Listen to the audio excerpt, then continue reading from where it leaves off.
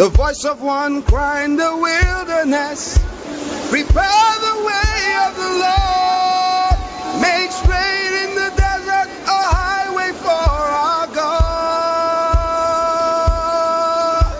The voice of one crying in the wilderness, prepare the way of the Lord, make straight in the desert a highway for our God. The voice of one crying. Feed unto us according to your word. Let anyone that comes here tonight have eyes to see, ears to hear, hearts that can understand, and a mouth to speak plainly. Let your glory be known. Thank you. Amen. I would like us to look at the book of 1 Corinthians chapter 2.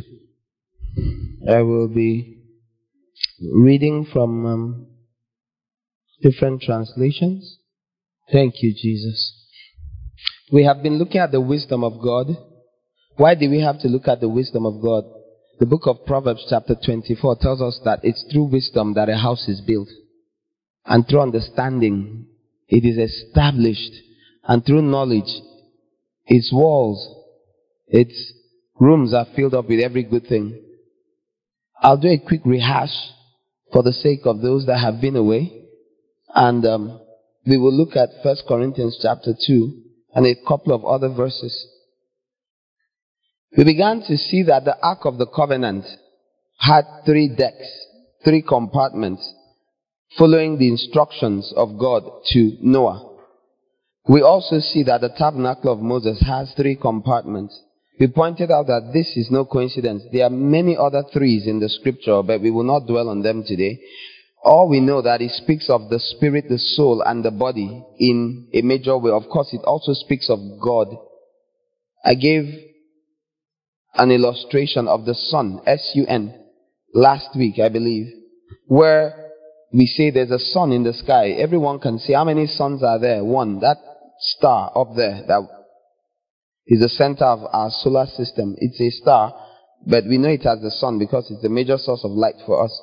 But it's just, in fact, a dwarf star, a small star. That's what it is. That's what we call the sun.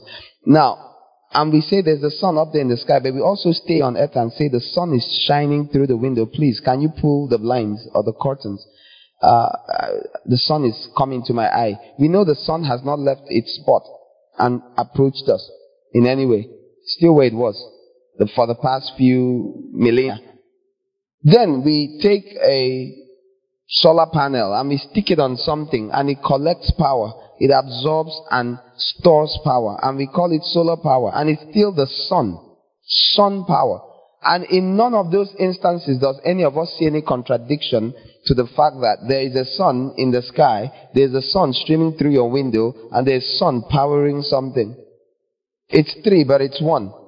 And it's very easy to see the analogy of God in heaven, the Father of all, the source of all. Jesus, the one who reaches down, the rays, the light of the world, that reached down and made the sun of benefit to us here on the earth. And the power of the Holy Spirit which we receive when He comes, that has the ability to generate that which is normally impossible. So the 3 compartments of God speak of the workings of the Father. It is His way to work out these things. They do not necessarily always line up the same way. So, using the tabernacle of Moses as an example, the outer court does not speak as much of the workings of the Holy Spirit as it speaks of the workings of Jesus, the Christ. And we have the blood, the lamb on the altar, brazen altar there, and we have the water that flowed from His side. They jabbed Him there after He committed His spirit to the Lord, and what came out? Water and blood, blood and water, outer court. As He left, He said, I'll send an allos, another that is exactly like me. There are 2 kinds of others in the Bible, in the Greek. There's the one that is another, anyone, I'll send someone else. Someone else will come. Fine and good. It could be young, older, male, female, anything. And it would still be someone. But when He said, I will send another comforter, the word there, the allos, implied an exact Replication. And the Holy Spirit was another just like him, of the same kind, similar, identical. And we see the work of the Holy Spirit in the holy place, the second compartment there. And he shines as the light. He binds the body. Have you heard of the unity of the Spirit in the bond of peace? So the 12 tribes in those 12 loaves, together, he brings us together. We are all bread, but we are distinct too. And then we have the incense, mind of the Father except the Spirit of God. Mind of God except the Spirit of God. You know, the incense that is acceptable to him, the prayer. Who can pray according to the will of God? Romans chapter 8:26 tells you that we do not know how we ought to pray, but the Spirit makes prayer for us according to the will. So that incense, which is prayer, worship, intercession, and everything else that amounts to a form of communication with God, is all in that second compartment. That is the workings of the Holy Spirit. Jesus bore our reproach in the outer court, outside the camp. But the Holy Spirit brings us into the sacred place. Holy, sacred, same word. You know, sacred place, the sanctified place. And he brings us in. And his job at Pentecost, we've discussed often that Pentecost did not commence on the day the Holy Spirit came to the world. It had been celebrated for nearly 1,500 years before then. So when the Bible says when the day of Pentecost was fully come, as it had fully come for 1,500 years, nothing new, same thing. But on that day, the fulfillment of the purpose of that celebration, just like Jesus had fulfilled the purpose of the outer court, the altar, 50 days before. So Pentecost, which simply meant the 50 days in Greek, you know, from the day Jesus died to the day the Holy Ghost came. It had been celebrated for ages through the Jews. They had been prophesying about these things. And these things were being fulfilled. Now we have just one more feast to be fulfilled. And that's the Feast of Tabernacles, which much of the Church of God has utterly forgotten about. Because they have forgotten about it, it leads to tremendous error in understanding. There are many things which it seems nigh impossible to explain to the average Christian, because they don't understand that there are not two feasts of God, there are three feasts, that there are not two compartments to the workings of God, but three. And as long as you have only two in your mind, it will color. Can you picture running a 5-year course? A 5-year course in the university, let's say the law, the pharmacy, or any others, or let's say the medical student, which is even longer, and acting as though you have equal time. So when the year 4 students, normal courses, 4 years, start selling off stuff and tidying up and giving away stuff, you join and give away things. You start giving away your things. Say, you're in year 4, I'm in year 4. We are giving away things. Do you want? This is my this and that. I hope you know someone is about to be in trouble. No, not just with, you'll be in trouble with you if you have any parents, except you have no parents. In fact, whether you have parents or not, your life will be in trouble. If you act as though you finish school in year 4 when you finish in year 5, end of year 4, second semester, you start giving away things. Do you want a locker? Would you like these clothes? Take them. These are uniform. Law students, take. And then you come back and they say school has started. You're like, school has started for those people. Your parents say, when you go back to school, say, why? I finished year 4. Say, no. You have one more whole year. Do you know it's as if you hadn't started? Because it's he that endures to the end that will be saved. There'll be a lot of commotion. Depending on when you realize, wait, I still have one more year to go. Because the church acts as though Pentecost is the fullness of Christianity. It colors all their thinking. It will affect your behavior. It will affect how you plan. It will affect the things you think you can get away with. You will do things that will put in. I hope you know the person that finishes second semester year 4 giving away things is doing an applaudable thing. I hope you know. I hope they are worthy of praise. You're so kind. You're not hoarding everything. You're giving away some of your textbooks. You're giving away. Amazing. You're so nice. The same act carried out by the person that has one more year to go proves the nature of a fool. I mean, the best reaction he'll get from anyone that has authority or responsibility in his or her life will be, you're a very stupid person. Or really dumb. How are you going to write your project? You've given away all your things. How are you planning to write your project? Who is going to buy new books for you? You will see what will happen. He'll be going around begging. There will be so much. He's going to end up being a foolish virgin. He will not have what he needs. And the body of Christ lost sight of these things. They read the New Testament for the New Testament. You cannot even understand the New Testament without the Old. In fact, to be honest, I don't like the Testament thing because God didn't come up with that expression. Human beings coined it. Old and new and all that. It's one Bible. It's one scripture. If we live as though there is no tabernacles, instead of preparing, look at, so the body of Christ is here winding down. Winding down. Whew, I'm baptized in the Holy Ghost. He arrived. Ha ha ha. Thank you, Jesus. Salvation of the spirit, salvation of the soul. Done. But there's a salvation of the body, and like all the others, you must prepare for each differently.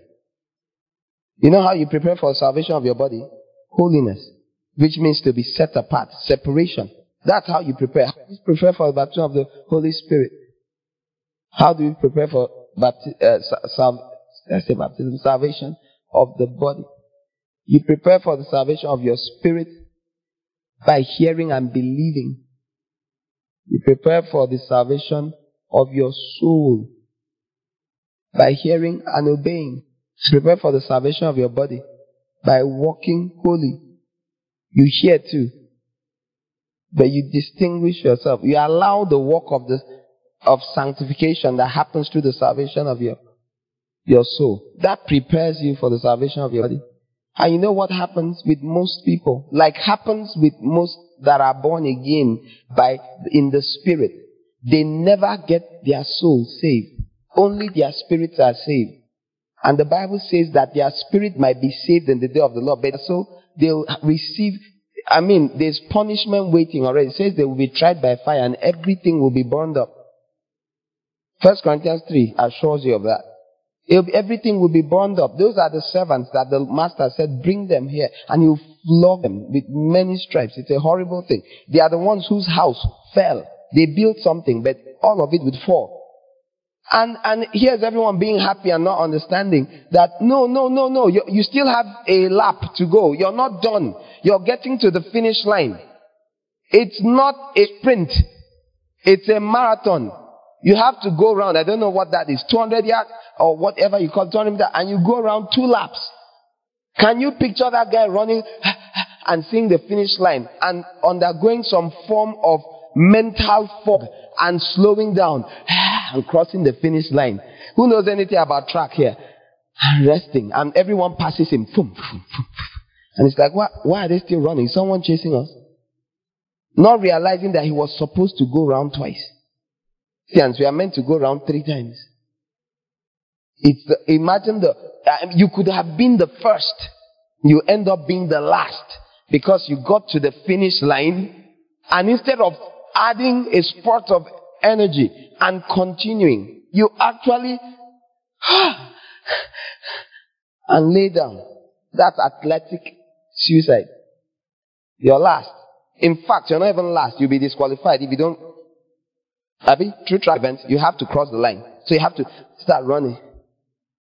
Again, if you don't cross the line, finish line, it's counted as though you didn't run. Tabernacles is the day of the Lord. Tabernacles is the 3rd stage of Christianity. Passover, Pentecost, Tabernacles. It was meant to be prepared for. What prepares us for it is Pentecost. When the Holy Spirit came, it just began. It just began. And he came and said, hey. Let me prepare you for the main examination. And people go like, whoa, I've passed. I'm born again. I've gotten the Holy Ghost. Now I've passed. No, you're about to start preparatory classes to pass. This is true Christianity. All right. So there are 3 levels. You could go on all the different categories you have on that wall there. Fascinating studies which we've done on and off. But they all speak of the nature of God. It's no coincidence that you have so many 3s in the Bible. It speaks of the nature of God and the nature of the man whom he made in his image and after his likeness. So we have been called. After the Holy Spirit prepares us, he will present us to the Father at the throne. What you call the ark and the mercy seat. He's to present us. He's to educate us. He's to teach us. In a sense, Galatians, we were handed over to the Lord to prepare us during the era of Passover, which was up till the time that Jesus died. That was the era of Passover. We were handed over to tutors. Galatians chapter 4 tells you to prepare us. And then, in a very clear sense, we've been given over. But you know it's a mistake to think you've arrived. The law explained spiritually, properly, is the job of the tutor known as the Spirit of God. So that thing you usually look at in Galatians and think it's all past tense. How do I know that we have not arrived? The Bible says until the son comes to maturity. Have you matured? Does anyone want to prove it? Is there anyone that has thought of this before or no one has thought? There's no need raising dust when nobody has ever thought about it. It's not a problem to anyone. Has anyone here thought that Galatians 4, we are done? We arrived. The school teachers, you remember? It says that it actually says the law was given as a school teacher until the time the Son will come. But this is the challenge. The Son, the only begotten, has come and done his own. It's our turn.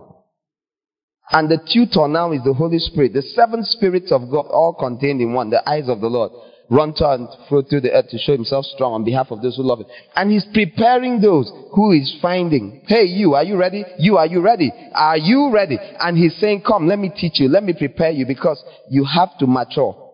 There's no question that we have not matured. Ephesians chapter 4 tells you that clearly. He says, until we come to the fullness of the stature of the Son of God. To the mature man, until we come. He says he gave until we come. He gave apostles, prophets, evangelists, pastors, and teachers for the equipping of the saints for the work of ministry. Until we come to a mature man. There's a maturing that is required. So this is the question. This maturing process, who is it for? Everyone? It ought to be for everyone. It ought to be for everyone. But this is the challenge. The only way to attain maturity in the things of the Spirit is through the wisdom of God. The only way to attain maturity in the things of God, the kingdom, is through the wisdom of God. You cannot attain maturity absent of God's wisdom. It's not faith that you attain maturity with. You attain it with wisdom. Faith will not bring you to maturity. I'm sorry. Sounds strange, but it's true. Sounds strange, but it's true. So through wisdom, this house is built. Understanding is established. Knowledge, the rooms are filled. How many compartments is that? How many levels is that? How many things are those? 3 as usual. Remember, it's a building. And once it's God building it, it will have 3 categories. It has to. If it's God, God's stamp, the seal of God, when you see God's stamp, takam, it has 3 on it. There'll be 3. The God nature will be imparted to it. It's in Him to do these things. Even some of the things you think are 2 are actually 3. Many, many things. They love not their life unto death. But before that, they overcame Him by the blood of the Lamb, by the word of His testimony, and they love not their lives to death. It shows the God stamp. So God operates this way when He's building. And wise people learn to find the patterns. So let's read this. I've said some things that are this 1 Corinthians chapter 2 contains. I may have not mentioned the verse, but the whole chapter. And Colossians chapter 1 also. You can write it down and read it through in case we don't get round to it. But those passages will tell you lots of different things I've said. When I came to you, brothers, I did not come with eloquence or wisdom as I proclaimed to you the testimony about God. You notice that. It says I did not come with eloquence or wisdom. Eloquence, the ability to speak well, impressively. Did Paul have the capacity to do that? Obviously, he studied at the foot of at the feet of Gamaliel, a doctor of law. Not law as you all know. I will always point it out because I have so many law students here. I've told you the word lawyer as your kind of creature is not in the Bible. The very obvious understanding of all the lawyers I seem to have met since I was born. I never had anyone tell me this. This would have saved me a lot of trouble as a young Christian. So to me, it really matters to point it out. So when the Bible says, your King James says lawyers, it was not referring to your type. Don't bother. It's referring to Torah teachers, teachers of the law. That's a better expression. Teachers of the law of Moses. Not practitioners that go and defend people in court. No. When defending anybody, they used to explain. They would say, this is what the law means. They weren't used for legal cases. People didn't hire them to go. The people could give them money for serving by teaching them something, but they were not hired to defend things. Okay? Alright, but Gamaliel was a doctor of law. He knew the law of God. He was respected. He was outstanding. And Paul studied at his feet. And Paul himself was outstanding. He gave his CV, the lesser CV in the Bible. He also gave the better CV. I hope you know Paul has two CVs. Remember? One involves a lot of beatings.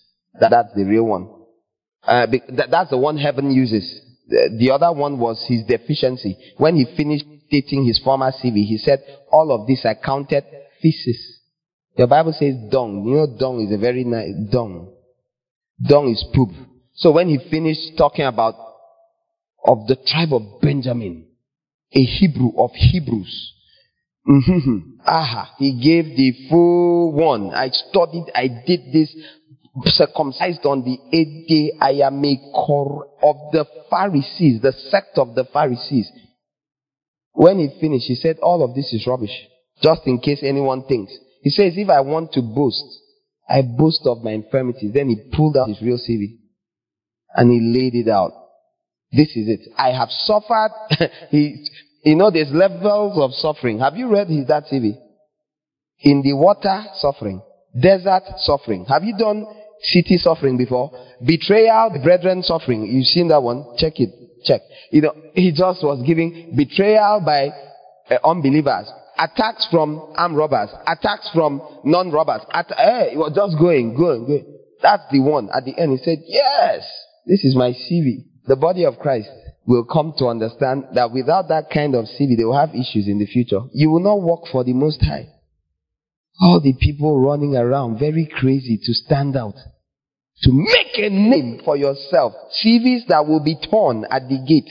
Come with it. You call one name, you're walking like this. When they finish with tearing it, of course, the test is a fire test. So as you're coming, that's pure scripture. It's in the Bible. It said that you may not be found naked. It's in your Bible. New Testament. That most people, by the time, it's like, what do you call it? The thing in the airport. Metal detector. You go through God's word. He said it will be, every man's work will be tried, but yet as by fire. And he said that there are people as they pass through, they will be naked. That it will take everything except them because they're born again. That's all. Angels, come. Whose angel are you calling? Because you're stuck. You didn't prepare well. You were walking around clothed in rubbish. Totally combustible material. When God said, no, you want to get ready, cover yourself with metal, precious metal, fireproof stuff. You passed through. In this world, you had your faith refined as of gold. The thing had bonded to your skin. You come through. Shinier. Because that fire will just tune it a bit. Say, whoa. Then you see the angels bowing. You see Abraham stand up for you and Moses. Welcome. Then people that were something on earth, you appear and you're like, you're so much nothing. He said, please, can I go back to earth? You cannot make any applications here. Keep quiet. In fact, you have not acquired the status to speak. Thank God you have just be passing in quietly. People read Paul. Some criticize him. Ignorance. The lack of wisdom that makes people counter things that are so clear if you have wisdom. The lack of wisdom. Oh. See, you'll understand why. It's in this chapter. When I came to you, I didn't come with eloquence. Why would he not? He went to Corinth. When they wanted to abuse you and say you know how to chop life, they said, you're a real Corinthian. I'm just informing you. It was a very baldy city. That's why they had so many flesh morality issues. It was a wild place. I mean, it was like Nigeria or something. Or Las Vegas. But Corinth of old was the Las Vegas of America. But he says, or wisdom. I didn't come with eloquence or wisdom. What does he mean? And you might say, you see, you don't need wisdom. I have to keep reading. As I proclaimed to you the testimony about God, I came to give a witness. I stood as a witness on behalf of God. I gave a testimony. I informed you. Okay, I'm here to take the witness stand and say what I have come to discover about God. Okay? For I decided to know nothing while I was with you, except Jesus Christ and Him crucified. Wait. When I came to you, you Corinthians specifically, I didn't necessarily go like this to the Ephesians or the Philippians, but to you, Corinthians, I came to you years ago. When I came, I'm writing you a letter now. I came to you with a message. And I acted like I knew nothing except Jesus Christ. Woo! Whippy! No. And Him crucified. Wait. Why not Him glorified? Why not Him magnified? Why not Jesus Christ in some form that was much more exciting? Why crucified? Why did you come with the picture of Jesus on the cross? Why did you come to testify? Hey, Jesus died. Jesus dies. There's a death to be found in Jesus. What kind of message was that, Paul? Do you hate us or you like scaring us? The truth is that these were a very fleshly people. They loved to live for themselves. They were extremely sensual. And he came to teach them the dimension of Christ that had to do with dying to yourself, to killing yourself. That was his attempt with the Corinthians. I came to you in weakness and fear and with much trembling. My message and my preaching were not with persuasive words of wisdom. Again, eloquence, wisdom, persuasive words of wisdom. My preaching was not to impress you. I didn't stand and begin to roll off the words to impress you. No. I did not attempt to impress you at all. Rather, I came with an attitude of weakness, fear, and much trembling. Strange. He was providing testimony of the cross. The cross was his intent. He didn't just say it. He wanted them to see it. Paul the mighty, great Paul. And they came and there's this short man. I've told you Paul was a short man. Small, short fellow. And he was there acting. So people were, what's this? Is this the Paul? If you've read through the book of Corinthians, he says what they would say about him. What did he say? They said his letters are weighty and powerful, but his bodily presence is... He purposely went out of his way to de-impress them, to be unimpressive. He didn't do it lightly. With fear and trembling. He didn't say trembling. He said much trembling. I don't know why he did. We know why. It doesn't stop there. My message and my preaching were not with persuasive words of wisdom, but with a demonstration of the Spirit's power. Maybe what was happening to him was what was happening with, I heard Heidi Baker many years ago. So there was a season when, as she's speaking, she's going, ah! So I was in, ah! Oh, have you heard any of those messages? The older ones? There was a whole long, I don't know how many years it lasted. She couldn't talk. As she talks, you know. So I was at the hospital. The other, can you listen to that? Maybe I've lost them. I had those messages. Can you picture inviting that kind of person to your conference? all ye respectable, a woman that goes, every 10 seconds. And it sounds funny now, but it's true. That's how she talked. The Holy Ghost would be so much on her. She would be given the mic sometimes. She takes it and goes, and is on the ground, stuck. Sometimes he lies down and preaches from the ground. She can't stand up. The Holy Ghost is so strong that she can't stand up at all. You would think like, come on now, pull yourself together. What is it? She could not pull herself together. Sometimes she said, I'd be stuck to the floor. Like it was, should I say embarrassing? It would happen all the time. But from that floor, that's where the miracles will be happening from. Now see, you go lie down for ground. Everything is happening from the ground. Which one do you prefer? To appear very capable or to have a demonstration of the Spirit's power? Because Paul obviously wasn't a choice. He said, I choose. Did you hear when I read? He said, didn't he say it? I decided to know nothing while I was with you, but Christ and Him crucified. He decided. There was a decision to be made. Paul, how far? Eloquence, this, or demonstration of the Spirit and power? Do you want to bring many things to come to pass? Manifestation. Will you allow the Holy Ghost run all over this place? Or will He be in charge? Question day. Same question will come to you. I've begun to show you the wisdom of God. In case you're wondering, what does this mean? The wisdom of God is not like the wisdom of men. It's a completely different ballgame. The wisdom of God results in people typically despising the externals. The wisdom of God is not attractive externally. It makes people look ridiculous. The wisdom of God weakens people. When we studied Noah and his preparation for the flood, we saw that man built that thing for about 100 years plus. Bakam. Noah, what are you doing? Bakam. Now, wow, these old people. Bam. Young men, I know go man. You're following this, your old father. How old is he? He's not 600. Okay, now, watch. Bam. You won't plan your life. It will make you look foolish until the day comes when you know who was foolish and who was wise.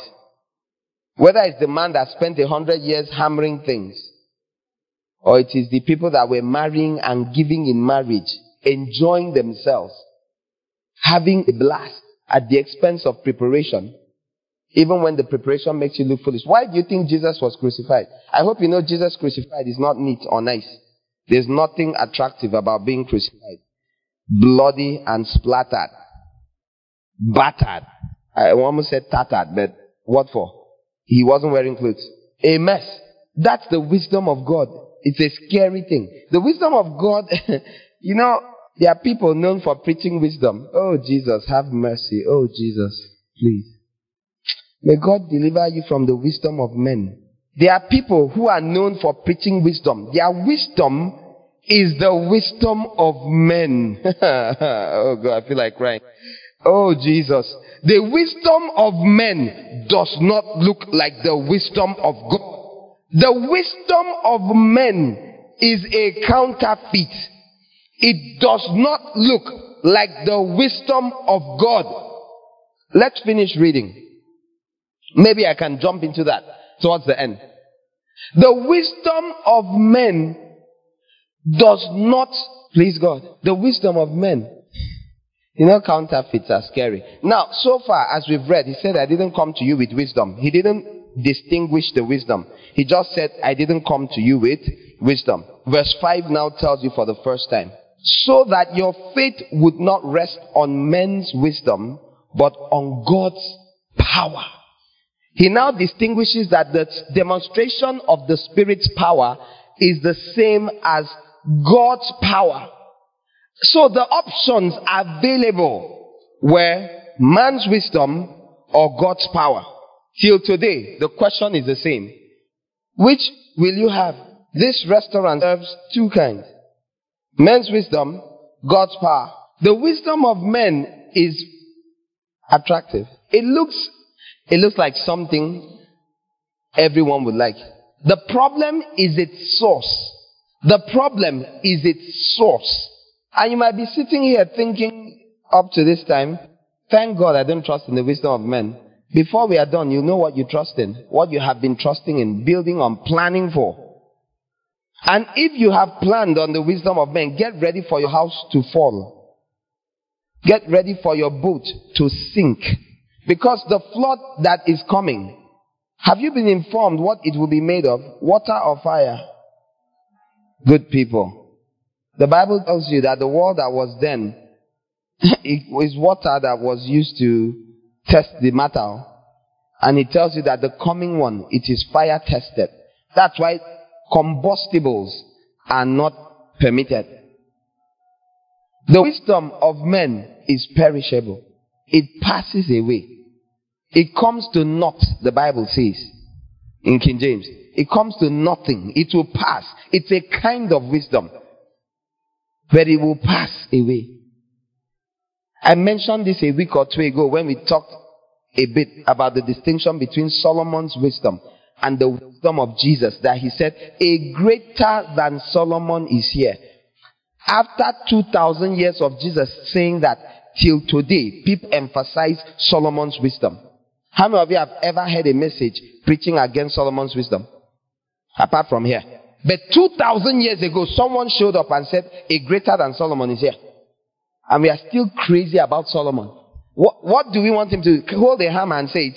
A greater than Solomon is here. Bong! You know, Tom and Jerry, it will be this high, 2 inches.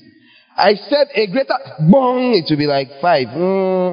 I wish we could do that. We can't do that and you survive. You'll be dead. He said a greater than Solomon was here. What does that mean? It means, man solo, well done. Up till now, I always admired your work, but I'll be seeing you. Jesus, everybody still come here. Very happy. Solomon's wisdom. Bang, bang. It is the wisdom of Solomon to accumulate gold. Just take note of how much gold he made a year. 666 is in your Bible. Don't even look at me. If we can get to Revelation 17 today, I will show you. The Bible says, here is the mind that has wisdom. It is the number of a man. And the number is 666. Because Solomon was a representation of man's wisdom. Apart from other pictures, yes, Solomon speaks of the apostolic ministry and other things. The gold kingdom, etc. I agree. Distinguishes between Saul, David, Solomon. You know, this is the beauty of the Bible. It's a living thing. It's just everywhere. That's not what I'm addressing now. I'm addressing the comparison between Solomon the wise and Jesus the wiser. And that there's a problem with so many people so crazy about Solomon till now. You most likely will end up with Solomon's reward. And in Solomonic situations, stumble in Solomonic ways, make Solomon type mistakes, and maybe even die like Solomon with a heart drawn away from God as you grow older. Because that's typical of Solomon's. They start, God, I want you. They end, my wife number, what again are you? 720. Where are we going today? Who do you worship again? Running all over the place, buying down to so many things. Nobody understands. Solomon, wait, come. Is it you that asked God at your young age, God, help me be a good and wise ruler, able to lead these people in your will? Solomon, is this you? You have built small temples all over the land. Is it not you that built the temple of God for 7 years, Solomon? What are all these other ones you have built? This is how Solomon type wisdom ends. It starts, God, all for you. It ends messed up. I'm surrounded by such people. They are everywhere. They are everywhere. Held in admiration by Christians everywhere. Yes, so that's an example of how I want to be. Having all sorts of models that are doomed to judgment. Negative judgment. You don't want to be wise like Solomon. No? The reason you want Solomon's wisdom is mammon. You're a greedy person. You don't believe you can die for Jesus. Paul did not operate in the wisdom of Solomon. Paul operated in the wisdom of Jesus. It is a fireproof wisdom. It's a wisdom that pleases the Father. It is a wisdom that at the end When you come out, you won't have gold. You will be gold. You have been born so thoroughly. You change. You are a different thing. You would have become so accustomed to the fire. Things would happen. You will go through things. People say, not only you, if living large was the model, Jesus would have lived large. So would have Peter, James, John, Thaddeus, Thomas, John. Name them. All. Judas, not Iscariot, the Bible says. All of them. But none of them lived large. Not a single one. I think maybe Jesus' disciples were stupid and not paying attention to him, or we are stupid at paying attention to him. Those guys walked with Jesus. They knew him in his sleeping and waking up. Do you think Jesus obeyed the scripture that says, and these words which I command you today, Deuteronomy chapter 6, say it with me.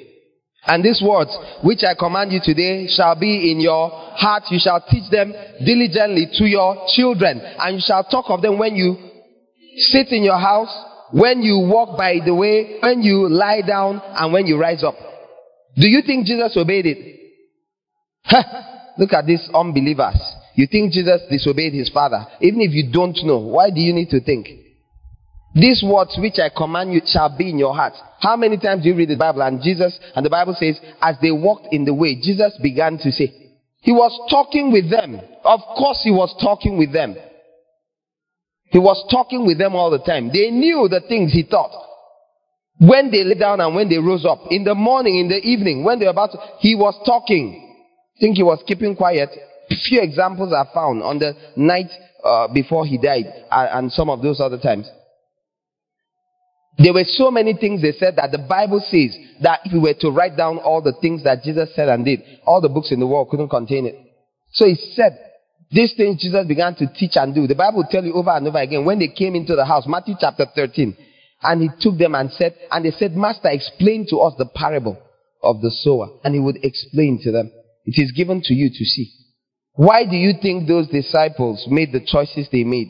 Why? Were they stupid? They were not stupid people who not like better thing. They were not dumb. They made choices based on what they had seen the Master do and say constantly for no less than 3.5 years. And if you choose not to, Jesus was God in the flesh. Nobody can be like him. What about Peter, James, and John? That turned clearly to Jesus. They looked at him face to face and said, Master, what about us that have given up everything to follow you? And people are quick to, you shall receive 100-fold in this age. Have you heard it preached? Excuse me. Where was the 100-fold according to how it's preached that Peter had? He died crucified upside down. John's uncle, James. Name them. You see, if you really want to know the truth, God will help you. If you want to believe a lie and feed your lust, your wrong desires, Satan will help you. Or should I say ignorance? You don't like Satan. Ignorance will help you. So if what you keep trying to prove to me is that the Bible says you receive it in this life, where was it in their lives? Let me tell you how it was in their lives. Wherever Peter, Paul went, they were Christians here or there in most of those places. And in every place they say, I'm coming to your town. Please, you stay in my house. That's his house. It's just that he doesn't actually own it, but it's his house. Yes? He sees someone, Brother Paul, that's his brother. Are you saying? Brother Paul, that's his sister. Hey, come in here. The older women will receive him in. That's his mother. Are you hearing? It wasn't like he could sign them over. If there's a dimension in which that will be fulfilled fully, it will be in the age to come. But not this age. How do I know? Luke chapter 14 verse 14. Jesus said, if you have a party, from verse 13, he said, if you have an occasion, do not invite people that can invite you back. This is in your scriptures. These are the words of Jesus here.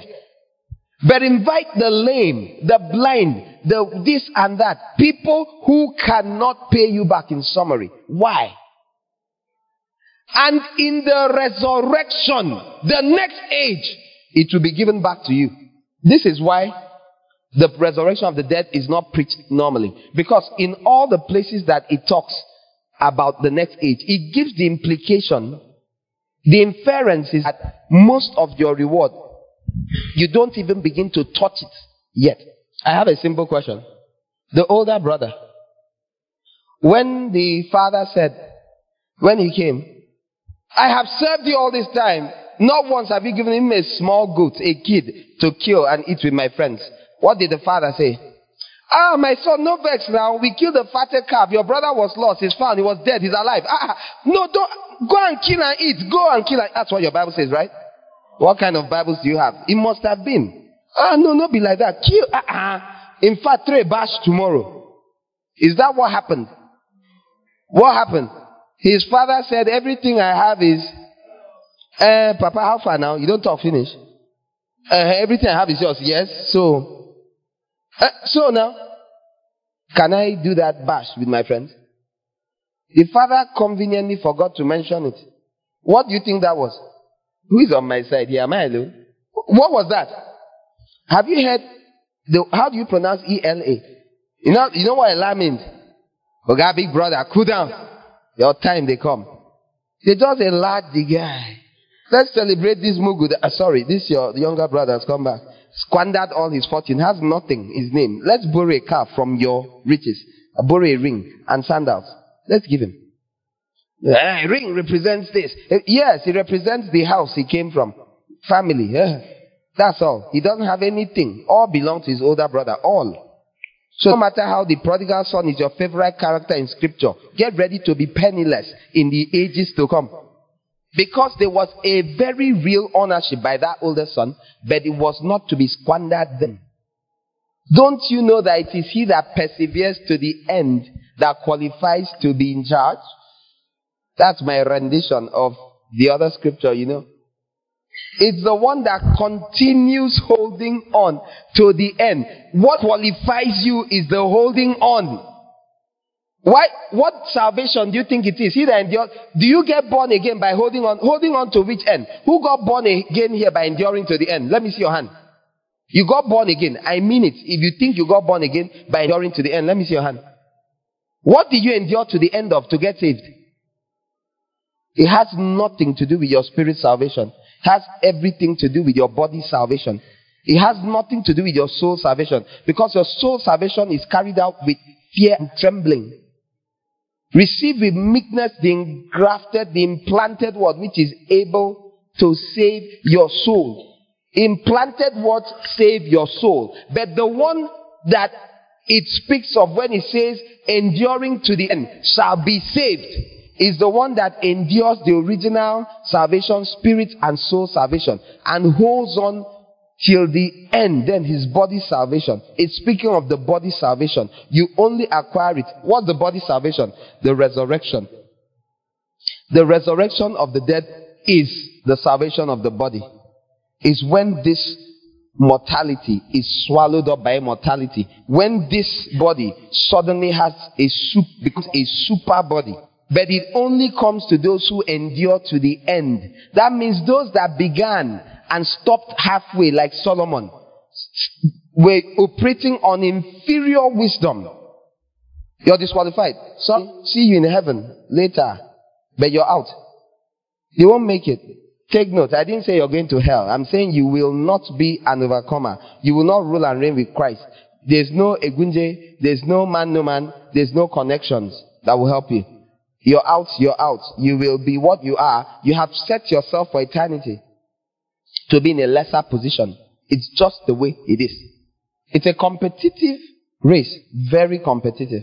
And someone asked me once, but why is it like that? I say because everyone cannot rule everyone. There has to be rulers. There has to be a strict interview process. So you have to pass in all categories to qualify.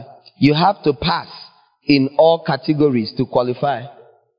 If you pass only in one category or two, you will be struck out for leadership. So stage 3 is for leaders. You must pass the 3. If you only want to do the first 2, in fact, doing first 2 is what qualifies you for 3rd. So if you want to do stage 1 only, enjoy. But do not say you are not told. If you don't understand, you will attend our believers classes. I think they are just 7. It covers 2.5 weeks to 3. From beginning to end, 3 days a week. Go through it. Have it established in your soul. But remember that you're not studying it for fun and it's not for show. It will come to pass. The day will come, you will say, had I known. Let me finish. 1 Corinthians chapter 2. God wants us not to have faith that rests on men's wisdom, but on God's power. Now listen, because you might think men's wisdom, okay, so he's bashing men's wisdom. But let's look at what God's power really is in a higher form. Among the mature, however, or King James says, among those who are perfect, I speak the wisdom of God amongst those who are perfect. The word perfect is teleos in the Greek. It means mature, adult, of full age, grown. Among the mature, however, we speak a message of wisdom, but not the wisdom of this age or of the rulers of this age who are coming to nothing. Did you hear? The distinction has begun more clearly in the scripture. There are kinds of wisdom. If you are of the mature, remember how we began. Corinthians, when I came to you, I only wanted to tell you about the cross of Christ. But it's not that we don't have wisdom that we talk about. But we don't talk about it with everyone. We speak about it with the mature. You see, sometimes I feel a bit guilty about talking about some of these things in some places. Because I'm like, why are you saying this? Even scripture knows you don't say everything everywhere. But it's that there are some people that can begin to have a clue. And there's something like going forward. So I can't always, every single time, try to water down things. So if it goes over your head, praise God, it's well with you. I believe you'll catch up someday. In the meantime, take the little you can. There is wisdom for the mature, for the older. Go and read Hebrews 5. You hear them say what makes you mature. When you've learned to discern between good and evil, especially through comparing spiritual things with spiritual. I'll read that in a few verses. Constantly, and by living it out, practicing it, doing what you're hearing. Not hearing only, but doing. Hearing and doing. Not, yeah, it's true. People have to follow God devotedly. It's true. It's really true. I remember years ago, university days, I believe, and people being in a meeting and they will talk about something and they go, it's true, but you can even feel it as they are saying it is true, that they will not do it. People come out of a meeting and say, that thing that man was saying so on point.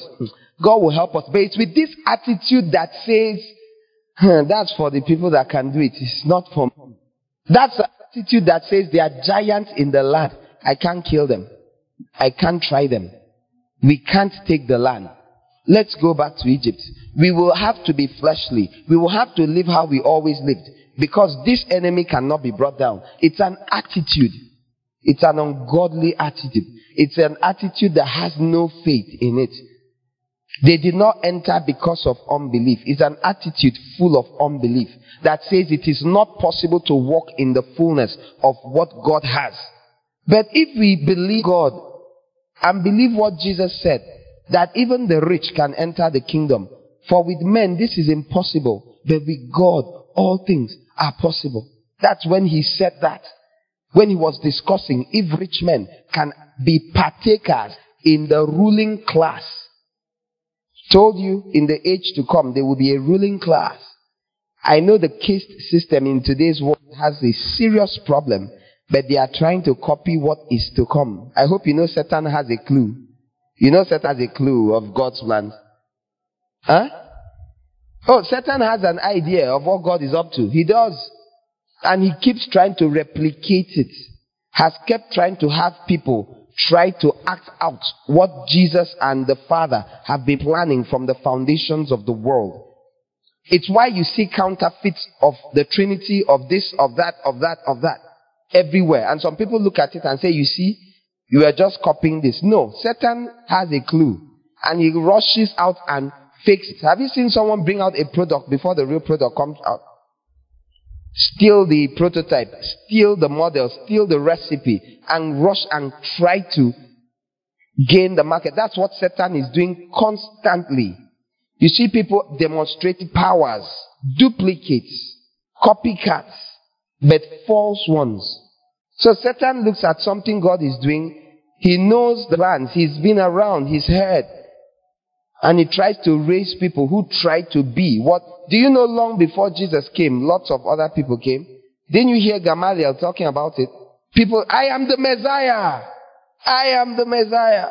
And they would fail. So Gamaliel told them, leave these people. If it is fake, it will fade away like others. And he gave examples. If it's real, it will stand. Question, 2,000 years later, has it stood? Oh yes, absolutely. And it will grow bigger and bigger and envelop the whole earth.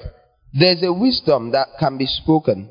Among the mature, however, we speak a message of wisdom. But not the wisdom of this age. Your Bible probably says of this world. The word there is aeon. It is not G. It is not any of the other words. It's not cosmos.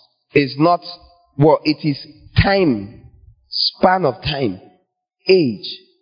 He said, we speak not the wisdom of this age. People of God, you want to know what the wisdom of man is?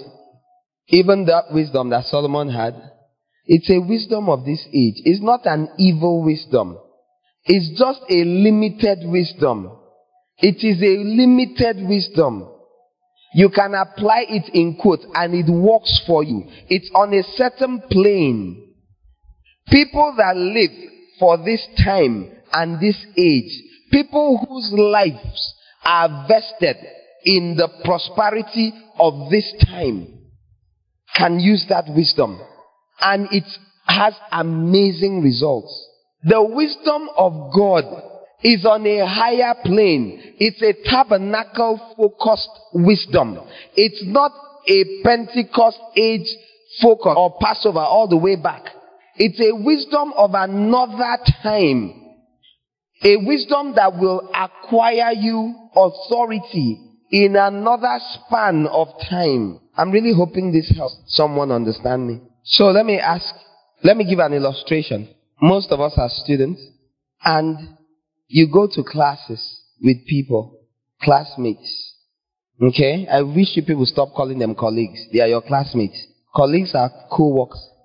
You are not workers at all. You are students. I blame your English teachers.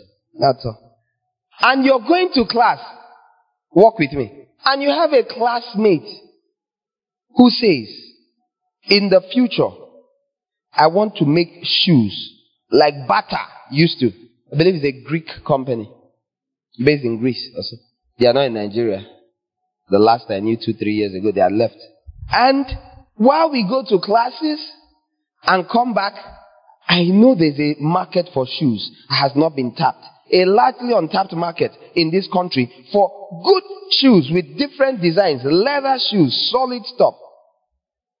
And while you're studying every day just for the particular course you're doing, this fellow is ringing up leather, treatment of leather, types of leather, this, that. He plans his time. He goes to work with a shoe maker, with cobblers, with leather factories. He learns cutting. He's practicing. He's going to the market. He's joining forces with someone that sells these things. He's doing all these things continually. All the time. All the time. He's on studying cobblers. He's doing internships. He's saving money to go and study, to buy things. You are buying just books for your course and going to Mommy J when you have extra money. He is using that extra money to invest into studying shoes.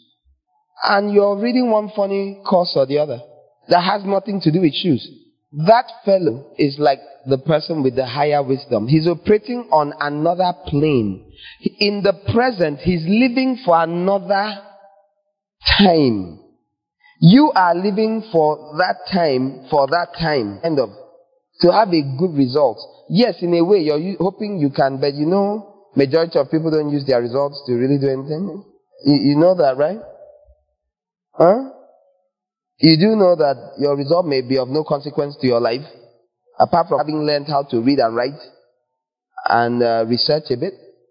But in reality, you may never use what you studied for anything. I'm sure you know it. You're not that daft, yes? The majority of people will not use their degrees for anything to do what they studied.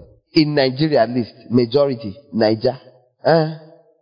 Outside this country, maybe. But here, you will likely do whatever your hand find it to do. And you may find out that you like it. And you may be found there 23 years later after you left school, having never done anything with what you read.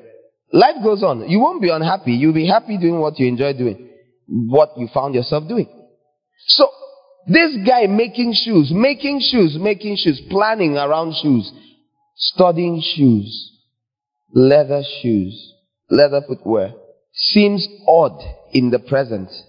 Seems strange. He even smells of leather. His hands have a funny smell. He's always touching these chemicals that have to do with shoes. He's speaking a language. When you're walking with him, he's saying strange things like, did you know that if you put leather in this thing for 3 hours in red dye? And you're like, sorry, which lecturer is this one? No, I'm talking. Sometimes you go like, sorry. Don't worry. There'll be a disconnect. You're not on the same plane. He's operating on something else. You might deem it lower. Most of the time, you know. A picture of the guy now, you pass him, see him there, sitting with a cobbler. What are you doing here? This is where I'm doing, and you know, if you need to sound modern, an internship. You hardly feel like saying, I be boy for this man. At a learn job. Okay, this guy is going to school, so he knows the 2 languages. I'm doing an internship here. And so on. So it will look beneath you. You know the feeling of seeing someone in a lowly place, and you came to give your footwear to be mended. And there he is. And he said, what's wrong with it? And there's this feeling of superiority, yes? But who's the wise guy? Fast forward 10 years. Fast forward 20 years. With his good command of English, ability to study and research, exposure, add everything, and shoemaking. Somebody may be employed by somebody. I won't call names. Somebody may be employed by somebody. I am telling you, likely you'll be employed. Looking for, there's this shoe factory, all over the states of the Federation. We need an accountant for one of our offices. They come and find you. You are there and you dress well. You open the door. Good morning, sirs. Good morning. Good morning. Emeka? You will understand the power of wisdom that supersedes wisdom. That guy was not on your plane. You were on a lowly plane. You thought you were high. That guy that agreed to go down, they used to call that book, She Stoops to Conquer. That guy that agreed to stoop to rule will be shown for what he was doing. The wisdom of Jesus, the greater wisdom, is not like the wisdom of Solomon. Hear me well. It is a wisdom that stoops to conquer. It is a wisdom that makes the people that carry it seem to go lower and lower. It wasn't by mistake that Peter died in a strange, bad manner. Jesus told him, when you were young, you could go wherever you liked. But when you are old, they will take you where you do not want to go. Jesus told him long. Some of you have said, God forbid, is not my portion. And God will tell you, who are you talking to? Or, I think the better one is, God forbid, and you say, I am he. I am telling you, God is telling you that you're going to end up bad. This wisdom is a wisdom that while it's not time, they may not be able to touch you, but your life may still be a bit uncertain. But as it gets closer and closer to the end, it seems to get worse. Who does that? What kind of wisdom is that? It's a wisdom that does not gather armies or plan stratagems like normal people. Look at Solomon. He had chariot cities. A man that never fought a war. Enough accumulation of property and horses. And then just in case, to avoid fighting more wars, he married 1,000 wives. Creating alliances with all their fathers. Don't fight me, I marry your daughter. Don't fight me, I marry your daughter. Married them all over the place and kept. Did all sorts of things. Of course, it typically leads to compromise. But the wisdom from above, there's a wisdom. Go and read James chapter 3. There's a wisdom from above. There's a wisdom. It is first of all pure. It is peaceable. We will break down wisdom later, not today. gentle, easily invited, full of mercy and good fruit, without partiality or hypocrisy. It's a strange wisdom. It makes you look weak.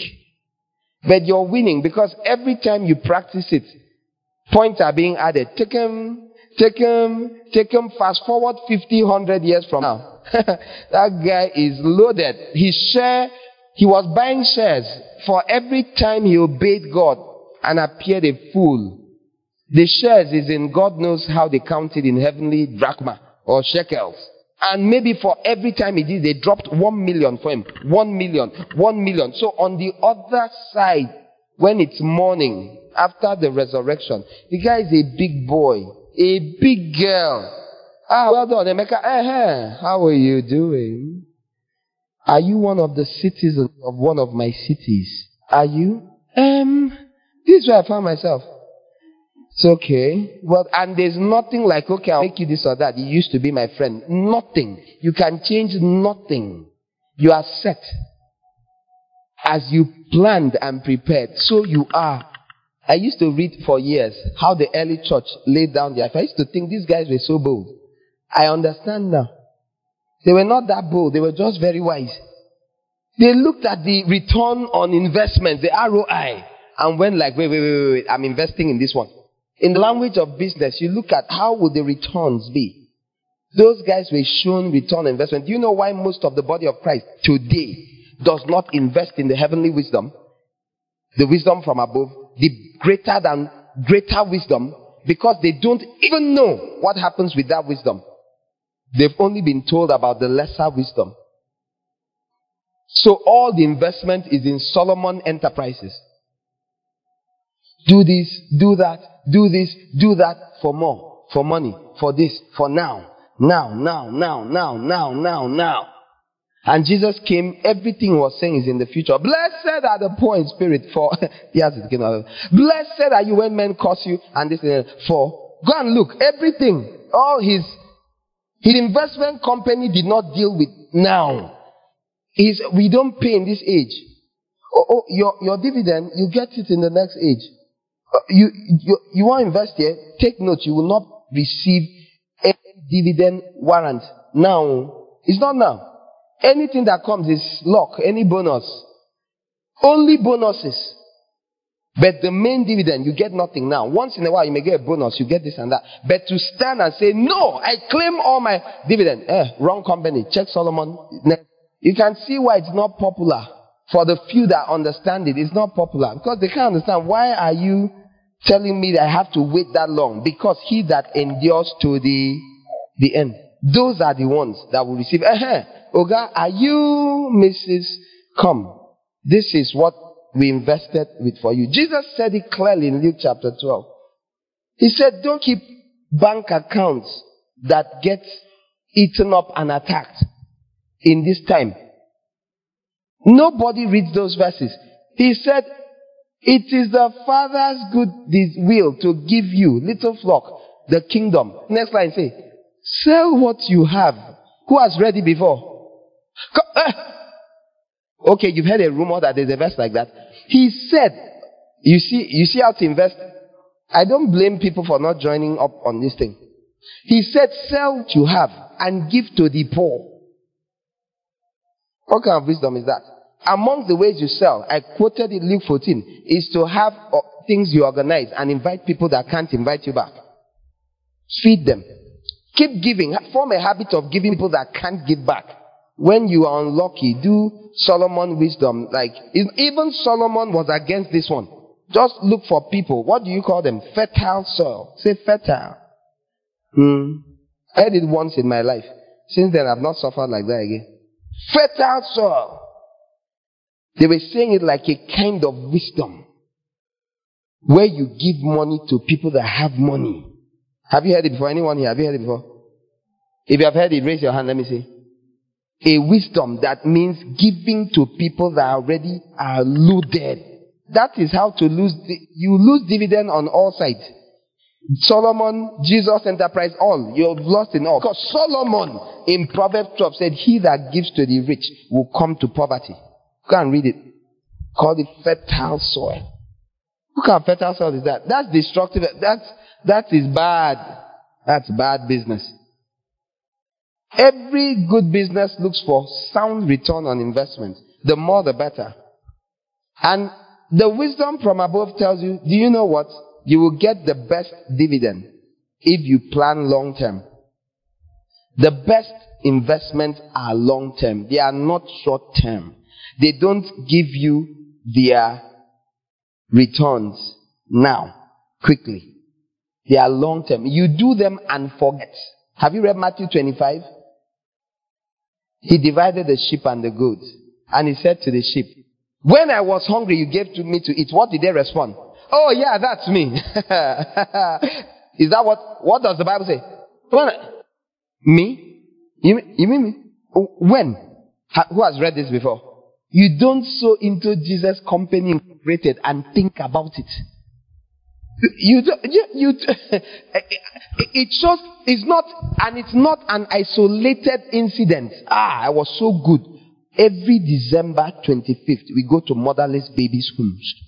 Cameras, please. We are here to, the Bible says, Jesus says, you have received your reward.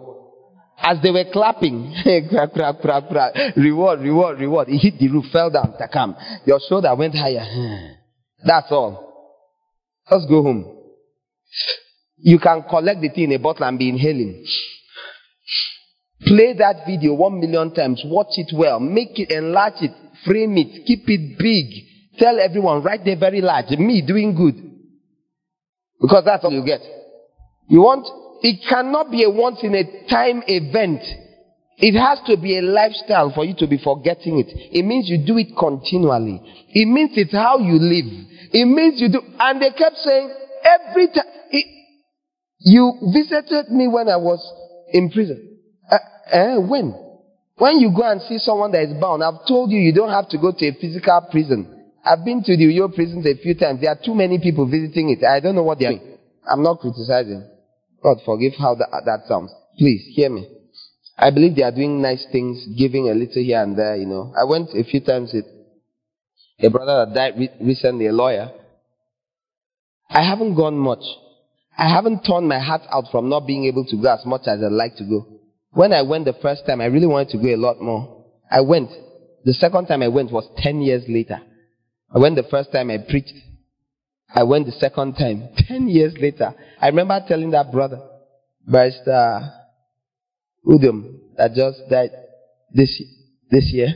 And I remember telling him that, do you know it's exactly 10 years?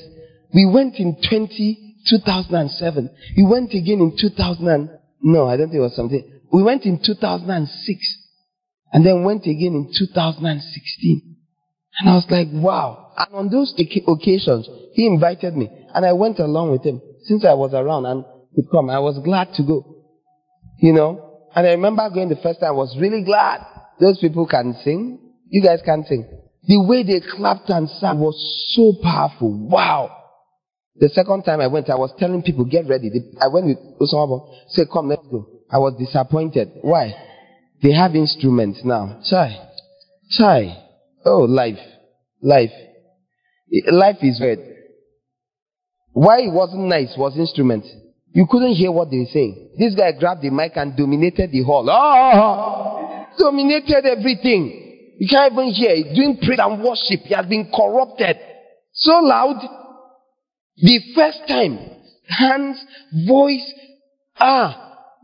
Was like being a girls' secondary school on Sunday, chapel morning. Have you heard girls sing? I don't know about your kind of school, but they're interested. Everyone does at the same time. Like any song, just singing. Now, prison does not mean physical prison. People are bound everywhere. You're surrounded by bound people. May God open your eyes to see people in prison. You see that some of them, they dress so well. Deep. Some are not in level 1 prison. Some are in dungeons. See, there's levels to prison. I'm serious. I'm not joking at all. So pay attention. Some of you need to begin to ask God, Father God, show me what kind of prison is this person. Some people, you need to bring them out stage by stage. They're in levels. It's in depth. That's why many people, born again, they got born again in prison. You brought them out. You just came out level 1. They are still bound. And you're wondering, what's wrong with this person? It's prison. You found them in prison. You visited them in prison. You went, you broke them out from the stocks. They are still in prison. You can be free from stocks, but still in prison. Ask Paul and Silas. They said, don't kill yourself. We are still here. They were in prison. They thrust them into the innermost and put them in stocks. That's prison in prison in prison. Because if you break out of one, you're still there. You break out of another, you might still be within a room. Shackles in a cell, in a prison. Yeah. And God wants to free people. In case you're wondering what's wrong with you, sometimes you look at your life and say, I don't know what is wrong with me. I'm setting you free by telling you. You better try and get out of prison completely. It's not enough to have the bonds off your hands. And you, I'm free. No, you're not. I'm free. You can't see over the fence. I'm free. What's on the other side? You're still in prison. It's high walls. May you receive understanding and get free completely. Don't be too much in a haste. No, me, I'm free. Not that. What do you think Jesus meant when he told John chapter 8? Jesus said, verse 31, to those disciples which have believed on him, if you continue in my word, then will you know the truth. When you're born again in the spirit, you are only free stage 1. You have to get free in your soul. You must be freed in your soul. That's how you see someone that is born again living like an unbeliever. You can't understand what is wrong with him or her. You wonder, I thought you said you're born again. What's wrong with you? Why is your life so messed up? It's prison yard activity. It's the routines of prison that have not left the person. The children of Israel had left Egypt. They were still in prison. It was internal. In the wilderness. It controlled them. And it typically, like most prison life, does not allow you to take charge of your life. And it destroys you eventually. Results in death. Unnecessary death. Joshua and Caleb were free. Jesus said to them, if you continue my word, then you will know the truth. Indeed. Then shall ye be my disciples indeed. You know the truth, and the truth will set you free. What did they answer? We are not in bondage to any man. They argued with the truth. Foolish people.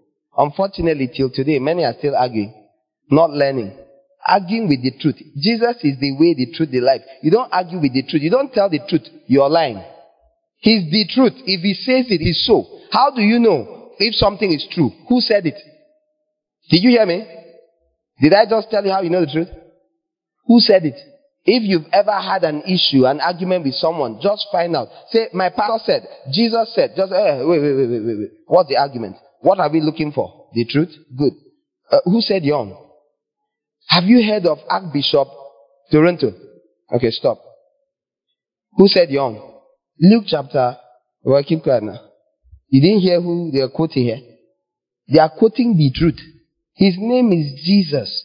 If he said it, it is so. You don't raise up a counter response, or you risk being told you have rejected the word of God. His name was Saul. He was not punished, I insist, for not killing all the Amalekites. He was punished for arguing with the Most High God. Samuel was in his house. God told him, come, I regret making this Saul king. Go find out and tell him. He stands up, goes. Before he gets there, he knows what God has said. Saul, the 4'9" king, stands there. Thou blessed of the Lord, I've done what you commanded me to do. Samuel responds, then what is the noise of all these animals I'm hearing? He said, oh, that one is the people brought something for you to sacrifice your God. But I've done what you said I should do. Listen, let me tell you what God told me last night. He said, when you were not in your eyes, I picked you and made you king. Blah, blah, blah. Why have you not done the commandment of the Lord? Foolish, suicidal fellow. But I've done what God said. How many times? He just told the truth 3 times, that the truth is a lie. Because you have rejected the word of God, God has rejected you from being king. That is enough is enough. Off he went. Samuel was so disgusted, he turned to walk away. The guy grabbed his clothes. He pulled away with force. He tore. You can't tear clothes. They wore clothes that look like burlap. Even your clothes, they can't tear like that. There was violence involved. Yeah! You know how you read it? It sounds like he was wearing soft silk and Saul had claws. It's a lie. Was violence involved? Leave me! He tore. It wasn't some casual, so has the Lord rejected you from being king. Slow motion. The lie. You know that you people say, Jesus said, woe unto you Pharisees. Woe unto you scribes. Woe unto you hypocrites. There's no such rendition. If it doesn't involve pointing fingers and a raised voice, it's not real. Woe unto you. Whoa. All those people with that kind of calling here, I doff my hat for all of you. I can't wait to see you explode. Just walk into a pastor's conference, invisible. Pass the door. Straight up to the stage. They think they are waiting for the next speaker. Grab the mic. I have a word from the Lord for you today. Thus saith the Lord. Bam, bam, bam, bam, bam. You're like, who is this? Who is that small boy? Is that a madman? No, he's too well dressed to be mad. What's that? Security. And the Lord says, they grab you, they are pulling you up. Just pray they don't treat you how they treated Jeremiah, because they took him, flogged that man. They flogged him, then threw him into prison. Call commissioner of police, hand him over. Lock this idiot. The next day, they freed him. I think we read it on 2 Sundays ago. The guy came out of prison. As they freed him, he said, you have done. God said you would. Jeremiah's like, you know, never forget that Jeremiah was a small boy. Don't ever, I insist you don't forget. You know, all of you with your foolish, annoying storybooks. Everybody with baby. Everybody. Long bed. Everybody. Big. So all of you, when you think of being called, you keep thinking of being old. Calling and old, as if they are synonyms. When I'm old. No, that one is for later. All the people that God is calling now, say later. May God deliver you from missing your call. Remember this investment in Jesus' company. It's usually done early. I've told you all the disciples were young. Only Peter was married. Only Peter was married. It only didn't sound kind of fitting. Only Peter was married. All the rest, you think they were mad? They didn't know what marriage is. I've told you James and John were walking with their father. They were small boys. Teenagers. It is suspected that John was 9. I've told you, the one I saw, I think the people were trying to copy Jesus, a man leaning on a man's chest. I saw that last week. I felt very uncomfortable. Because men do not lean on men's chests. Where are your baby now? There's something ridiculous about not lean on girls' chests. Men do not lean on men's chests. Say the one who laid his head on. It didn't sound like it's something that happened in that meal. It sounded like something that was the practice. The guy was a small boy. Why do you think the Bible says the one Jesus loved? How are you today, Johnny? The guy was a boy. Keep thinking this big. Jesus called them bonnages, sons of thunder. These small, troublesome children. They were walking with their father. If you're not still convinced, when they wanted something from Jesus, they took their mother. Have you not read? They took their mother to go and beg. How can that be a big man? That's embarrassing now. Don't embarrass their memory like that. See a big man with beard according to your school. Mama, come.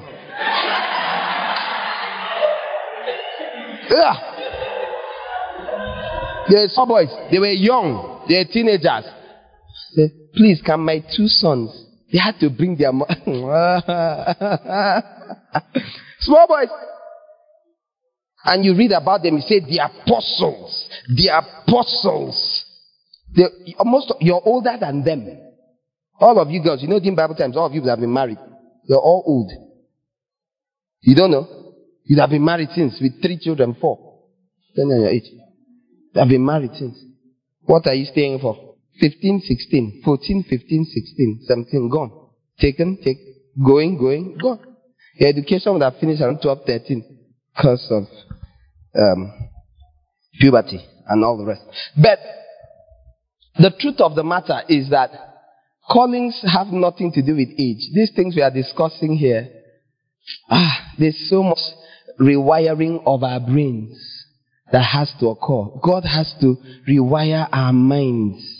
When the Bible keeps saying, on the last days I'll pour out my spirit upon your sons and daughters.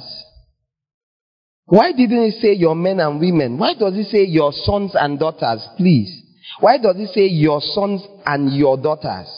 It's actually addressed to people, children. It's addressed to people. But it's telling the people, actually, this message I'm giving you is for your children. If they were mature, you'd be talking to them. But he was not talking to them. So when it happened on Pentecost, Peter says, this is that which the prophet Joel said, that in the last days he will pour out his spirit upon all flesh, and your sons and daughters. In other words, we are your sons, we are your daughters. We look young. You might say, but the Bible keeps saying men. How old do you think the Jews had 2 stages of life? Guess. Childhood and manhood. They did not have adolescence. That's a recent invention. Creates a lot of confusion. There was nothing like adolescence. Adolescence is this thing we came up with that people don't come out of. You enter it, Pakam, depending on your financial status, you can stay there forever. The Westerners came up with that. Horrible mistake. The Jews did not do it. 13 years old, 12, 13, you have your bar mitzvah. You're a man. That's why most African cultures had the same. They had coming of age ceremonies, initiation ceremonies. Go kill a lion. Go spend a night in the bush. Do something dangerous. Come back. You are now a man. And they are young men. So when you read, don't say, but the Bible says they were men. That would even show that your interpretation and understanding of scripture is still very interesting. Let's leave that alone. I think that side lesson should serve. Now listen, among the mature, we speak a message of wisdom, but not the wisdom of this age or of the rulers of this age who are coming to nothing. Do you see how the wisdom of the age will end? Where is it headed? So why are you so fascinated and vested in it? One day I may ask everyone to bring all the books they have or the list of all the books you have, and I'll show you what you have invested in so far. Tell me the most popular books acquired by people. Christians especially. I'm interested in Christians' bookshelves. Tell me.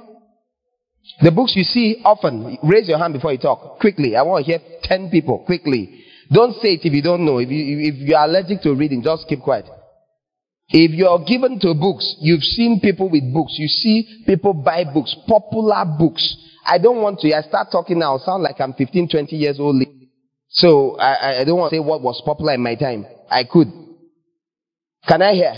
Popular books, Christians. Are my glasses fogging over? Why am I seeing no hands? Which books are normally so? Thank you, dear. Matilda? Chicken Soup for the Soul. Are you sure that's popular here in Nigeria? In Nigeria? A lot of chicken soup books around, yes? 48 Laws of Power. Have you seen it before? See, I expect to hear how I'll know it's popular. I have an idea, but I'll ask, and people will go like, yes. The 48 Laws of Power. I've told you that one is demonic. The Secret. Have you seen The Secret? You haven't? You haven't? You know about the law of attraction? But it's in the book called The Secret. That was the first. The second is The Magic. The third was what's the third one? Rhonda Byrne. That was her name. It's still popular. That's the one I wanted to mention. It was popular when I was finishing university around then. It's still popular. Have you seen Rich Dad, Poor Dad? Oh, you have. It must be a very spiritual book. Eat That Frog. Has to do with not procrastinating, yes? What else? Think and Grow Rich. The richest man in Babylon. Why you act the way you do is still popular. Tim LaHaye, very long time, yes? The Power of Positive Thinking. Norman Vincent Peale is still selling. Whoa. He's been dead since. 50th Law. I have not seen that. Oh, is it the same Robert Greene? He added the 50th. This guy is now to make money. How to win friends and refer. That's an ancient, and it stayed by Carnegie Dell. Yes. The Law of Attraction. I don't know that's a real book. Okay. 5 of languages, women. Gary Chapman. Yes. Awesome. Yeah. Ooh. Act like a woman, think like a man. That guy is supposed to be born again, but his head is not totally correct. That guy, very funny guy. He's a black, he's not white. Yes? You've run out. It's okay. Men are from Mars. Women are from... That must be a new one. I haven't even come across it. Men are like what? Fufu? Waffles. Okay. Okay. They say men are like waffles. And women are like spaghetti. Okay, yeah, I've seen... No, they've been adding. They love them first, then they marry them, then other things follow. You know. Anything that sells. Okay, sorry. I don't understand. I asked about books that Christians read a lot. If you mention all the books in the world. No, you haven't mentioned a single, Christian book. Thank you, Jesus. Benny Hinn. Good Morning, Holy Spirit. Gifted Hands, Ben Carson. Think Big, all of it, Ben Carson. The Greatest Power in the World. I don't know that one. How I'll know you people know books is when you think in authors. By Benny Hinn too. It followed in that series, The Anointing. Yeah. Just stop now. All right. Thank you. God bless you. Daughter of Destiny is by is Jamie Buckham about Catherine Kuhlman. All right. So, fine. Thank you. Awesome. Some of them are not as popular as some. Some of them are just there. I mean, they've been around. You see some once in a while. You hear, but some, you see why revival tarries. Then, but somehow it's there in the bookshop, but it's like it's not practiced much. It's like it's not that it's not there. It's not that people don't sometimes buy the better books, spiritual looking, to have a Bible that looks a bit more balanced. Yes. But it seems some jump out and grip everyone and own the public space and the discussion points. And you will notice that most of them have to do with present day pursuits. The Bible says they will come to nothing. We read that here. We have the choice of either believing that or not believing it. God promises you it will come to nothing. The wisdom that the rulers of this age, take note, it's not just the wisdom of this age. They say, or of the rulers of this age. Do you understand how that works? The people that use it end up ruling in this age. Are we together? The people that practice this wisdom rule the age. I am an admirer, even though I've not read many of them. Okay, I've read almost none. It's horrible. Remember being asked by a lady, and I was working with an ICT firm, and she once asked if we've read the book by Bill Gates. What do you call that thick book?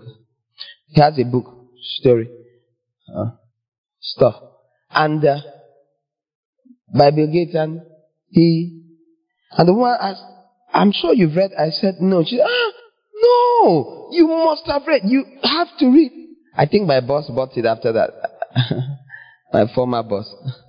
But I don't even read it. Anyway. Now I work for Jesus. Now, hear me. Somehow, I have been a great admirer. I've loved books since I was young, etc.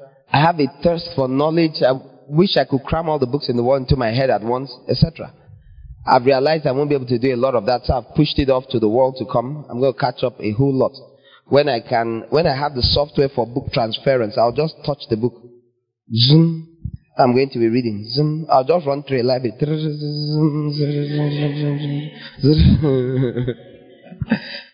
That's your own. Be laughing. It will be one of my powers. You're laughing. This funny guy called Mix or Pix, whatever his name is, mentally deranged fellow. Have you seen it? He reads 2 pages at a time with his 2 different eyes. He's alive now. Except he has died though. Is he dead? Still alive. He goes like this. When I saw him, was in his 50s. In that video, he was in his 50s. He reads like this. One eye is reading this side, one eye is reading this side. He remembers 98% of everything he has ever read. All. Ask him anything. Anything. 7th of August, 1437. On that day, the King of England killed his... Anything. He's a human being walking and talking. Oh, did I tell you he's mentally deranged? He's not okay. He's a doddering idiot. And when the man went to say bye-bye, he hugged it like a child. He said he's not okay. He can't be normal. He can't marry. He's not okay. But the most powerful brain on the world is in the body of a drooling imbecile. Talk about paradoxes. Who does that? That's God trying to let you know how far. Oh, you don't understand? That's God letting you know how. Oh, you want Sabi book? Make I show you how to Sabi book. I will make you. You'll be so messed up that you will be a living computer. Information absorption 100%. Every other thing 0. Who wants? Okay, so I was saying, if this guy can do it, Haba, Mingo, with super body, I'll do anything. It's just a matter of time. Be laughing at me. Wait, you see me in the world to come. Now, the Bible says that the rulers of this age, the people that rule this age, operate in a certain wisdom. I am here to inform you, dear children of God, that there is a price for wanting to be a ruler in this age. I did not say on this earth. Please distinguish. We are not studying that today, but we've taught it when we were teaching. When you go through our different believers classes and you get to resurrection of the dead and eternal judgment, we explain the difference carefully from scripture about there's the times, there's seasons with God, the ages. You are in an age now. There's another age. After this age, you could say the church age, there's a millennial age. Then there's another age following, the age of the ages, the Bible calls it. Like the final age out of a 3-age phase. If you live wisely, according to the Jesus wisdom, to plan for the future age. If you live foolishly, in the light of the Jesus wisdom, you live for this age. And you cannot eat your cake and have it. Don't bother. You can't be a ruler of this age and a ruler of the next age. Every time I hear people, respected people, try to, because they have not received understanding. They don't understand. You know this thing. I've told you before, understanding, you can't go to school and get it. It's the spirit of understanding. It's an anointing of the Spirit. It is an embodiment of the Spirit of God. It is given. And there's a price for it. It's like having the other one takes away your ability to have this one. It's divinely given. You can't make it happen. You can't study it into existence. Just like that. If God, how do I know? Matthew 13. Many wise men and prophets desired to look into these things. He looked at his disciples and said, how blessed are your eyes for they see and your ears that they hear. It is given to you to know the mysteries of the kingdom. It is given to you. Did you hear? When I say it's given, you can't come up, you can't sow into it. You can't sow a seed to make it happen. The seed you sow is not that kind of seed. The seed of following the master and the times and the seasons. And they say, and Jesus qualified it for them. Said many wise men and righteous tried to know these things, but could not. It wasn't given to them. Have you been told that Isaiah and Jeremiah prophesied things, Ezekiel, that they did not understand? You think they understood it. They were just saying, and this, and that, and this. They hadn't a clue. They desire to look into it. Angels desire to look into it. But there is a batch of people who are being dashed. Have you heard before, to whom much is given, Much is the last day church, so much is expected of us. Because you're doing things that, these things we are discussing casually this evening here. These things we are talking about lightly, as though if I was in a pastor's conference, they would be standing on their chairs. Because the average man has never heard anything like it before. Never. Why you're busy thinking like, well, this is strange, this is different. No. This is what people would die for. It's given. Daniel kept asking the angel, tell me more. Finally, he kept answering. Finally, the angel said, Daniel, go. When your time comes, you sleep in the dust. At the end, you wake up. Go. This thing is, knowledge shall increase. Many will run to and fro. The information highway will be developed. Stuff is coming. There's nobody that has had the internet. Nobody before now. No, there's nothing. The internet is information on speed. That's a kind of drug. If you know the amount of good stuff on the internet, your head will explode. I didn't say bad stuff, I said good stuff. Books from 16, 17, stuff, books that existed, 2, 3, 1 in a library in England. Books from forever. The internet has them somewhere. Some. Click. And they are public domain books mostly. That means they are free. You don't need to steal this one or borrow or beg. Free. The things on the internet, there has never been a time like this. Never. You have access to the best of the best of the best. The question is, what are you doing with it? You know how people argue? I see people argue. How do you pronounce it? No, they pronounce it. I get slightly irritated. What's wrong with you? Don't you have a smartphone? Why are you arguing about it? Why should you argue about anything you can just find out? Tap. What's the solution to all questions? Ask Google. Just ask. Humble yourself and ask. Pride is so annoying. If people argue about ridiculous things, why don't you just check? And to be honest, I have seen weird stuff in my life.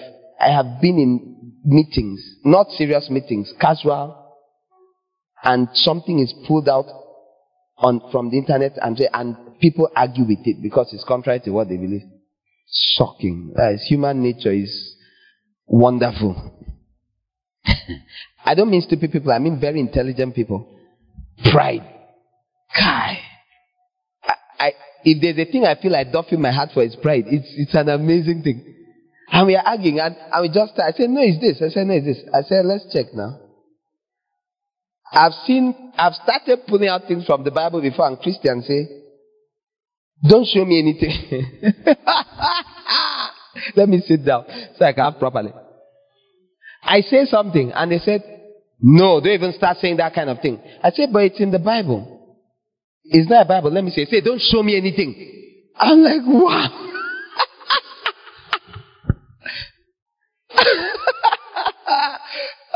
Sweet Jesus, thank you. May I never be like that. Oh God, help me.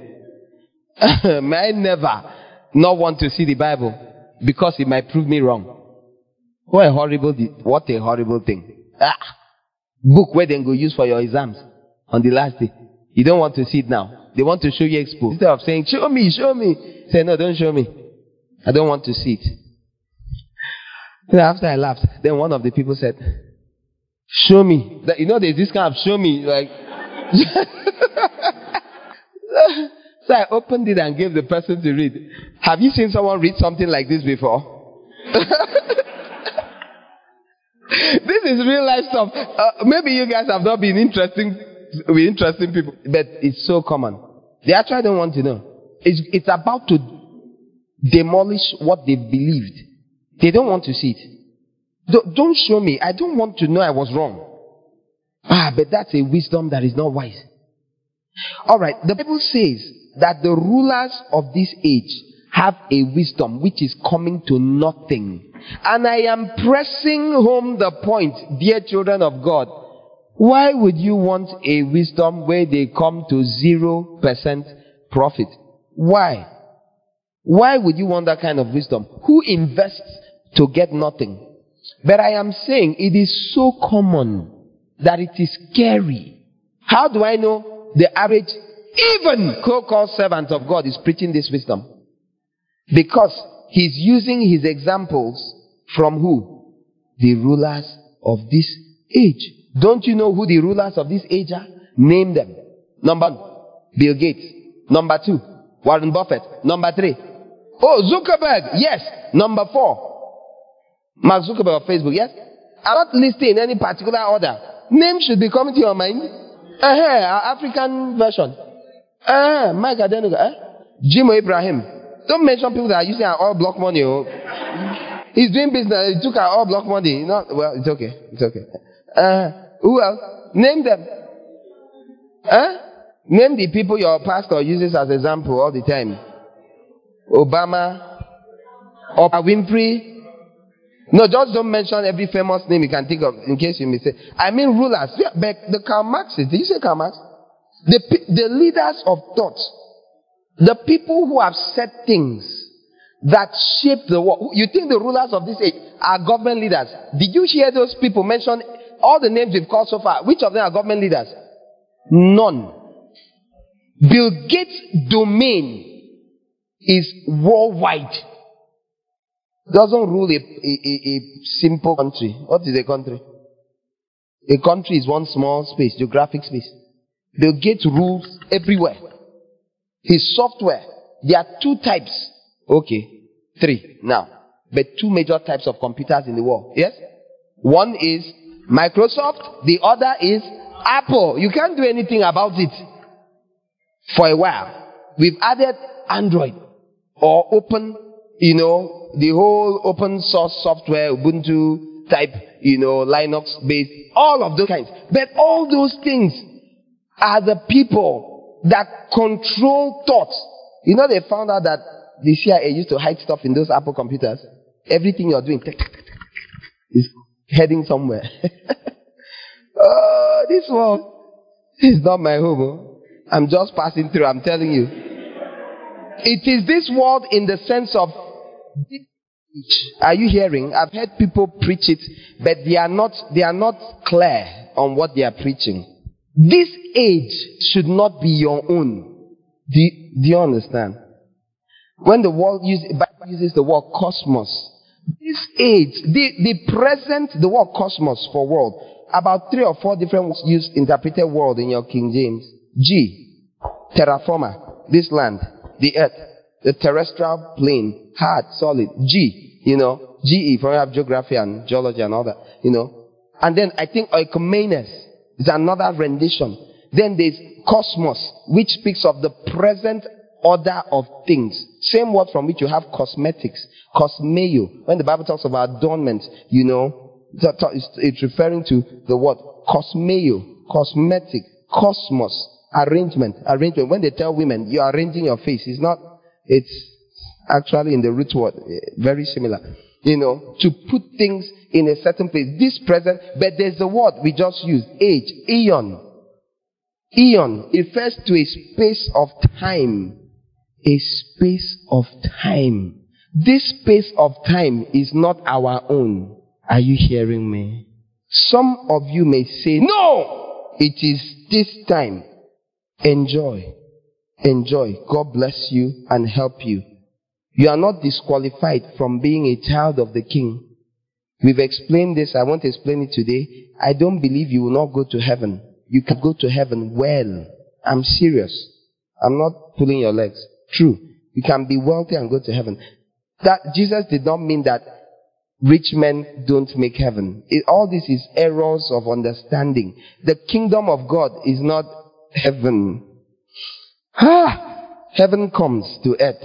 Your will be done. Your kingdom come. Your will be done on earth as in heaven. It was referring to the span of time when the king will rule. The millennial reign. It was a span of time, and there's a category of people that typically will not be afforded the privilege of exerting authority then. And rich men are amongst the ones because they are rulers in this age. So by that, they disqualify themselves. We studied this a week or 2 ago. I mentioned it. And Jesus said, it is with God only that it is possible that a rich man will be amongst those in the kingdom. It didn't mean we'll go to heaven What qualifies you for heaven is that your sins are forgiven. The blood has washed you. You have been chosen and separated. You've been called by God. You've responded to the call. Be saved. You have acknowledged you are a sinner.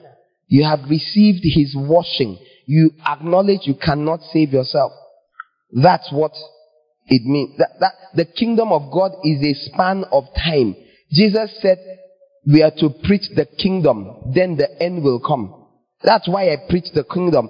If you ever wonder why my messages are strange, I don't preach the gospel of Christ.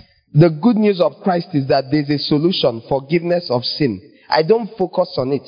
I focus on the preaching of the kingdom of Christ, if you want to say. That is that time span when the king will rule. Jesus said, go and preach the kingdom. But when he was telling them in Matthew 24, he said, and this gospel of the kingdom will be preached in all the earth. And then the end will come. But before that, there will be disasters and troubles and bad pangs. He said, but the end is not yet. The end cannot come till the gospel of the kingdom is preached. I've given you many reasons over time about how I know the end is not upon us. It cannot come. Almost nobody preaches the gospel of the kingdom. How can the end come? The scriptures cannot be broken. You can't change scriptural prophecy. You can change everything else. You can't change scriptural prophecy. Scriptural prophecy is that the gospel of the kingdom must be preached before the end comes. The most you experience is disasters and horrible things. And they will happen. People are going to shout and say, the end is here. There will be... Ebola killed how many people in Nigeria? 11? They went up to 20. We were making noise, afraid. The Black Plague in about 13 something killed 2/3. I would go a little lower. So it's Akpabio that said 2/3 for the record. I want to say above 50%, okay? Of Europe. Do you understand? The Black Plague killed more than half of the population. Just picture, for every person that, according to Akpabio's calculations, for every 3 people, 2 died. For every 3 people, 2 died. I would say for every 2 people, at least 1 died. 1 and small, extra.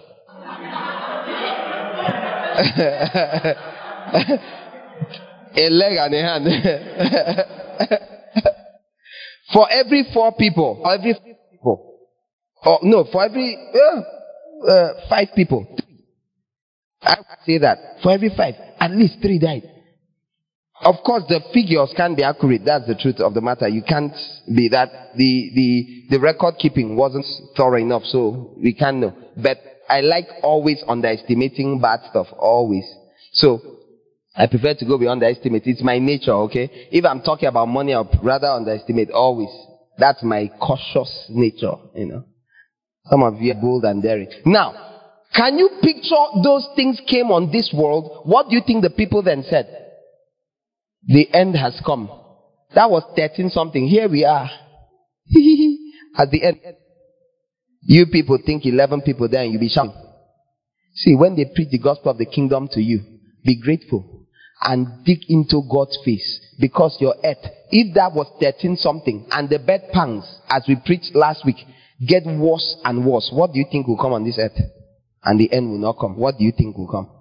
Can you picture? See, I've often said a lack of knowledge of history has done more harm to us than you can comprehend. Because we keep thinking we are the first people that are experiencing anything. The only thing that has increased dramatically, massively, are natural disasters, earthquakes, and hurricanes. There's never been so many. Earthquakes especially. They've been driving dramatically in the last 50 years. Go and look at the records. Shocking, the number of earthquakes compared to 50 years ago. They keep increasing every 10 years. Massive increase, not slight. Not like they were 50 last year, 100. No. It's like they were 50 this year, the next year 5,000, that kind of thing. Massive leaps in numbers of earthquakes. Those are bad pangs. The earth is getting ready to bring forth, the end. But it is not yet. So expect, I preached this, the day after I preached it, monkeypox, or 2, a day or 2 after, they started talking about monkeypox. We were here, Abby. I said it. I said there will be diseases we have never heard of. 2 days later, they started talking about it. There will be every kind of thing in this world. There will be horrible things. People will die. I don't know if they still talk like this. Ton. Who knows English here? That's turn. Hyphen in between. There will be things horrible. This earth, the end will not be yet. People will be saying, it's the end. Jesus is coming tomorrow. He's not coming, nothing. You'll be around. You will see what will happen. Do you know what this means? It is extremely foolish to build your house on the wisdom that comes to nothing. It is so foolish. Everything now that sounds like foolish preaching that I'm preaching, what has this to do with our life? Is it not just to wait for the rapture? The end will not come yet. I've said this how many times? I told some brethren in Medugri in the year 2000. I told them the end will not come yet. They looked at me. They said something and said, if the Lord tarries. I said, he will tarry. I didn't even know half of what I know now. But that's 20 years ago. Almost 20 years ago. 17. I said, he will tarry.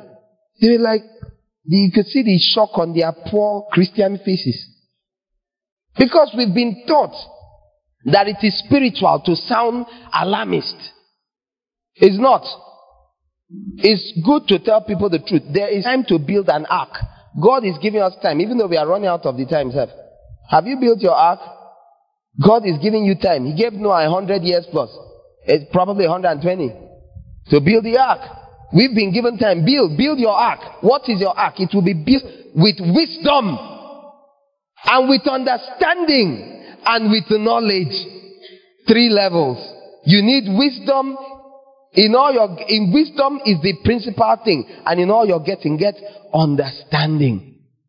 Out of the Lord's mouth comes wisdom, understanding, and knowledge. There's one source for the 3 levels. What are they? Wisdom, understanding, knowledge. All of them come out of where? The Lord's mouth. You want to be safe? You want the wisdom from above? I'm going to wrap up here. Take a question or two and we pray. You want the wisdom from above? The Bible says none of the rulers of this will have it. I haven't even gone down to where the Bible talks about how to access his own wisdom. We will look at it next week. God help you as you come. But I want us to take maybe a question or two, because this is supposed to be a Bible study. And I want to go back to the format where I allow people to ask questions and get answers and, say something. Yes, any questions? But I'll give you a few seconds. If there's no hand, it means you didn't have a question. And I am guiltless. Thank God. I came late, but something I heard just now. You said the kingdom of God will not come. But you didn't tell us. I was expecting to hear until something, but I didn't hear that. It will not come until the gospel of the kingdom is preached in all the earth. I just said it. Okay. There are many other things. Matthew 24. Go read it.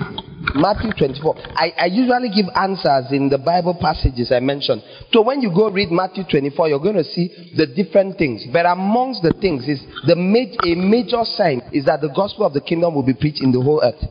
The kinds of things I am saying now, they won't be in one place, 2 places, 5, 10, 100. It will be all over the place. Everybody will get to know, for now, God is looking to send. He's looking for people that will change. Can you imagine preaching this in all the churches in the country? They will not be greedy Christians. Be honest. You people keep talking about corruption and nonsense. Touch the churches. Did you hear what Simbajo said on Sunday? Who read the news? That if churches are to preach what they should preach, I am not paraphrasing properly, but the summary was that if the churches did their part properly, that Nigeria would change. Didn't you know? I preached a message here some weeks ago, a month ago, about who is responsible for Nigeria's problems. Were you here? We put it on the classroom now. If you are not here, you should have read it, the summary. But get the main audio and listen. Who do you think is responsible? We keep pointing fingers. I get very irritated with people pointing fingers up and down. They are for the sinning Christians sitting in front of church lying. If their pastors would tell them the soul that sinneth shall die, everything would have changed since. And then goes on to elaborate what sin is. Instead of saying, fornication, upon that. Look at the amount of fornication and adultery in the body of Christ worldwide. We don't take data here, and we have a lot of hypocrisy here. Outside to everywhere, but an American psychologist was talking about, and this is maybe 20 or 30 years old information, that above 50 to 70% of Christian leaders he has talked to are living in fornication. What are we talking about? We have the audacity to be pointing at the world and say, our rulers, instead of hiding our faces under the chair. I said, if you want to see revival, nobody else needs to do anything except Christians.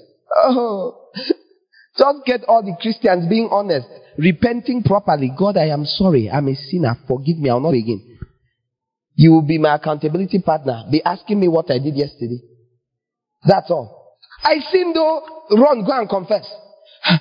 Okay, what do I do? Burn, delete her number. Do this, do that.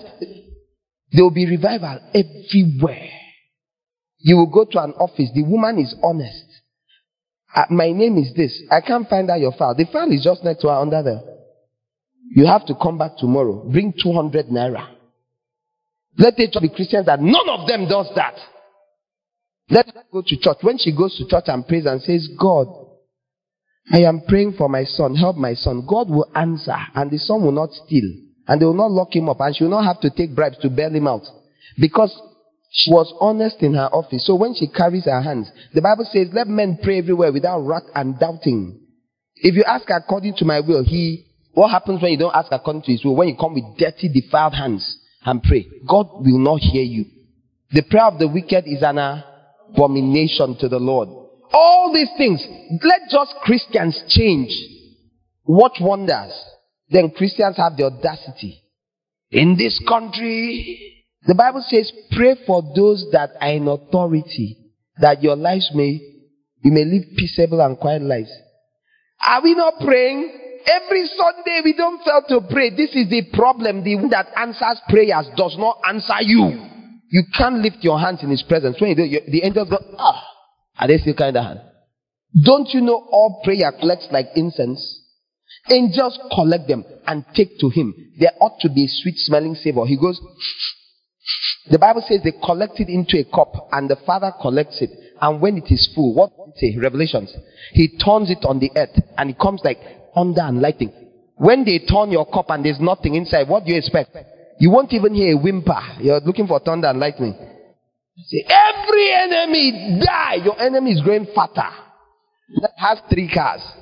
Because when they turn, instead of thunder and lightning coming out, maybe blessings pour out, sprinklings, gold dust, showers of blessing. You have not read. I've showed you guys in the Bible. With that passage that says, one shall chase 1,000, two shall chase 10,000. There are new people here, I'll tell you. The 10,000 they were chasing were 10,000 Christians. It's a horrible passage. Since you're born, have you not heard them quoting it? Who has not heard it? It was not talking about Christians. They were chasing Christians. Unbelievers were chasing Christians. Don't make me open it. Go and read Deuteronomy chapter 4. Is it 32? They were chasing Christians. The Bible says, how they be handed over except their rock had handed them over. It was talking about the punishment of Christians. Have you found it? Why now? Because there are so many doubting faces. Deuteronomy, the last, is it 38? 32? Give me. 32, 30. It says, how could one chase? Listen, beautiful is the Spirit of God. Listen to verse 28. For they are a nation void of counsel, nor is there any understanding in them. Read from the beginning, you know it's talking about Israel. It's not talking about the world or Nigeria. It's talking about the holy nation. His people. Oh, that they were wise. This is exactly how I'm feeling. Oh, that they were wise. That they understood this. That they would consider their latter end. Are you hearing what I've been preaching this night? If only when you think whatever you think, you're thinking about the latter end instead of thinking about now. When you are void of counsel, nobody is counseling you properly. God is counseling all of you right now. For the past 2 hours plus, you've been counseled properly. But they were void of counsel. When you are not getting proper counsel, when there's an absence, empty of counsel, you will not be wise. And it says, oh, that they were wise. Then they will consider what? What do wise people do? They consider what? The latter end. They don't consider now. They consider the later end of matters. How could one chase 1,000 and 2 put 10,000 to flight unless the rock had sold them and the Lord had surrendered them? Who do you think he's talking about? That's the passage you've been quoting against your enemies all your life. He was talking about you. Go home and call your family, gather them and say, read. Just form a pit, cry properly, and wonder why nobody saw it. Even though it's written in English. You like to quote, we grew up hearing these things quoted. You just grab and add it to your repertoire of missiles. 1, your word says, 1 shall chase 10,000. God says yes. 2, 10,000. Yes. Father, be it unto me according to your word. Of course. Of course.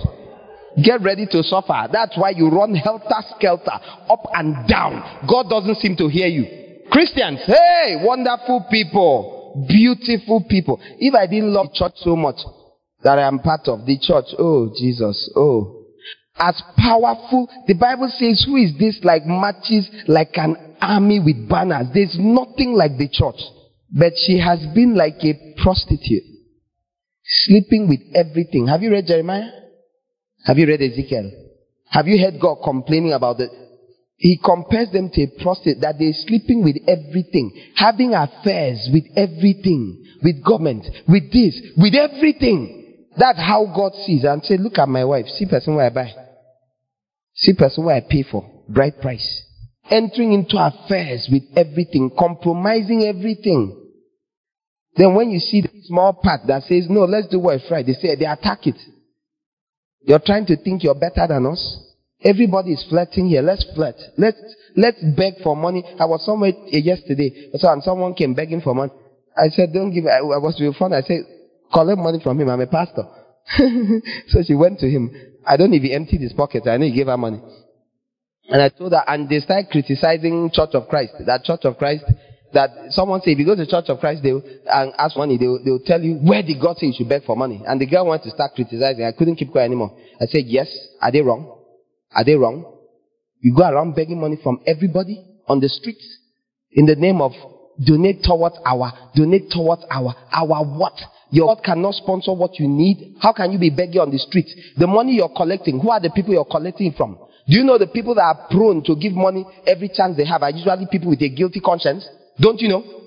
I don't mean giving to the poor. I mean giving towards church. Take here. 50, 100. Take. They are like, I don't go to church. 5 months now. May I give my offering here? They will happily give you. Thank God for a moving offering basket on the street. And you're like, God bless you, sir. God bless you. Why are you begging for that money? I asked her. That's when I asked her. I said, what is this thing for? I wasn't nasty. I was a bit gentle. I said, what's that? He said, children's rally. What's children's rally? He said, don't you know children's rally? I said, I don't know. Sincerely, I don't know. I kept on. I said, okay. I said, so why don't they have grown-ups in this church for children's rally? They said, no, it's a new church. I said, so where did the children come from? Where did the children come from? You mean they don't have parents? Why can't the parents give 500, 1,000? What's this? Why do you go around begging money for everyone? It gives the impression, and this is why I don't like it. It gives the impression God cannot provide. So you beg Muslim, you beg atheist, you beg Hare Krishna, you beg occultists, you beg everything for money. So they were like, God, I've supported you. You can't take care of your house. So I've been sponsoring your works. That's how you give them false confidence. And she said, no, it's for uniform and then for gift. I said, what uniform? I said, what uniform? What's the uniform for? What's wrong with their clothes? Why do they need a uniform? No, I'm not playing. I know we do this at the big stage. Then we teach them from small age. They go around begging. We beg. This one was not a small child. It was a probably late teens, if not 20, a twin. So, and she said, I'm doing the work of God. And I told her, well, and I began to talk about Mary and Martha. The moment I mentioned scripture, she shut me out. As long as we were still talking, she was open. The moment I mentioned scripture, she went, let me come and I'm tired. She started talking to the girl in the shop. I said, are you listening to me? She said, I'm tired. And I said, that's exactly what I was saying. And I said, but you were not tired when you were moving around. She said, this one is the work of God. I said, you see, that passage I started telling you, that's exactly what I was telling you. Mary was sitting and listening to God's word. Martha was busy everywhere. What is the work of God? Have we read it? John chapter 6. What must we do to walk the work of God? Jesus answered, that you believe. The work of God is that you believe in him whom he has sent. What do you believe? Romans chapter 10 verse 14, 15. Clearly he answers. How will they believe except they have a preacher? What is the work of God? Listening to God's word and going and doing it. Mary was saying the work of God is listening to the word of God. No, Martha did not rebuke Mary. Martha rebuked Jesus. That's exactly the amount of pride that, in quotes, the fake work of God will put in you. She looked at the Lord and said, don't you care that my sister has left all my work? She was not facing Mary. She was facing Jesus. Don't you care? I'm disappointed in you. You call yourself a rabbi. Look at it. You don't even have the discernment. If you were a man of God, if you were the Son of God, you'd know that you ought to, by the Spirit or by your eyes, tell my sister to help me walk. Jesus. Sorry, you can't call Jesus. He's sitting in front. Like, she rebuked her Lord. She was so sure that she was doing God's work that she rebuked God. For Jesus to shut her up and get her to listen, he had to call her name twice. Even Lazarus, he called once. Lazarus, come forth. A dead man, 4 days, got up. Martha! Martha! Take your Bible. I'd finished preaching. I don't know how you brought me here again. Sweet people of God. The gospel of the kingdom will be preached. The gospel of kingdom is a gospel of not the wisdom of this world, of the rulers of this age. It's a wisdom of another age. When you preach it to people, do you know what you end up telling them? Jesus didn't say it once. You end up telling people like, sell what you have, give to the poor. Come and follow me. It doesn't mean you go give away all you have immediately. It simply means that you live life holding all your property like this. You walk around life like this. God said, give that thing to, who? Okay. How much? Half. Take. You walk around life like this. Not the outer pocket. You see this inner one? No, you must be wise. For my children's children. A good man leaves an inheritance for his children's children.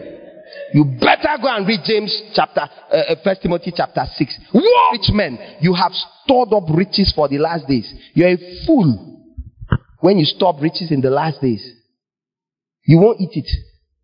That's idiocy. And I've shared it before. Do not ever quote Abraham. Because Abraham had a household of not less than 1,000 people. So don't talk about Abraham's wealth. He was so wealthy that Isaac had to work for his own money. Have you not read? Where were you when I preached it? Were you not here?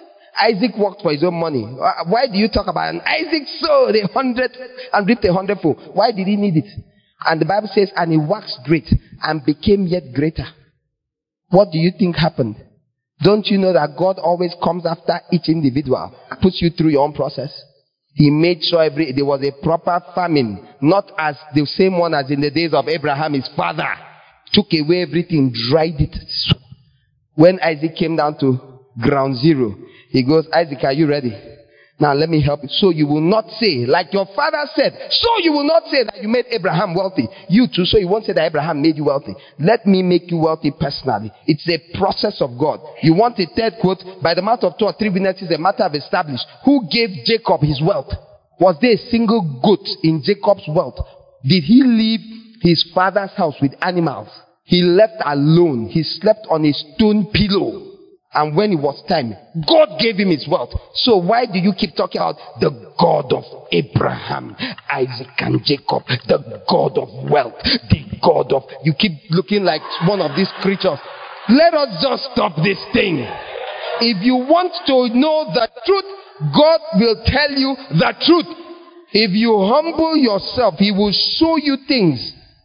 Which of the things have I said this night that is not scriptural? Which one?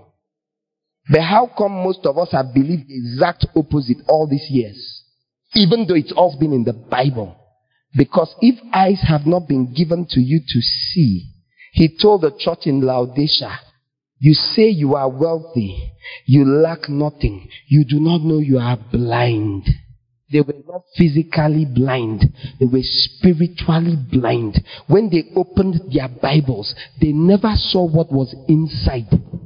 The treasures of wisdom and knowledge were not given to them. They could not dig and discover it. So you can be saying the exact opposite of God's heart, preaching it loudly and powerfully, and everybody in the house is shouting, preach it, preacher! And you're saying the opposite of God's heart. And God is like shaking his head and saying lies, lie, all na lie. Even Muhammad, no, na lie. Sorry, I don't think that's how they say it. Whatever. Someone said, don't say it amongst Muslims, so you're on your own. Lie, all na lie. Even Muhammad, no, na lie. If we can't criticize Muhammad, we are guilty. We are going to pray this night. The end is upon us. Sweet children of God, the end is upon us. It's not, I don't think it's in 5 years. I don't think it's in 10 years. My opinion, I don't think it's in 15 necessarily. This is 2017. It's much, let's keep 10 years safe. Say 10 plus. Around, or maybe 20 or 30. I don't know. It's not going to happen how you think. It's not going to be pampara, the earth falls up. No.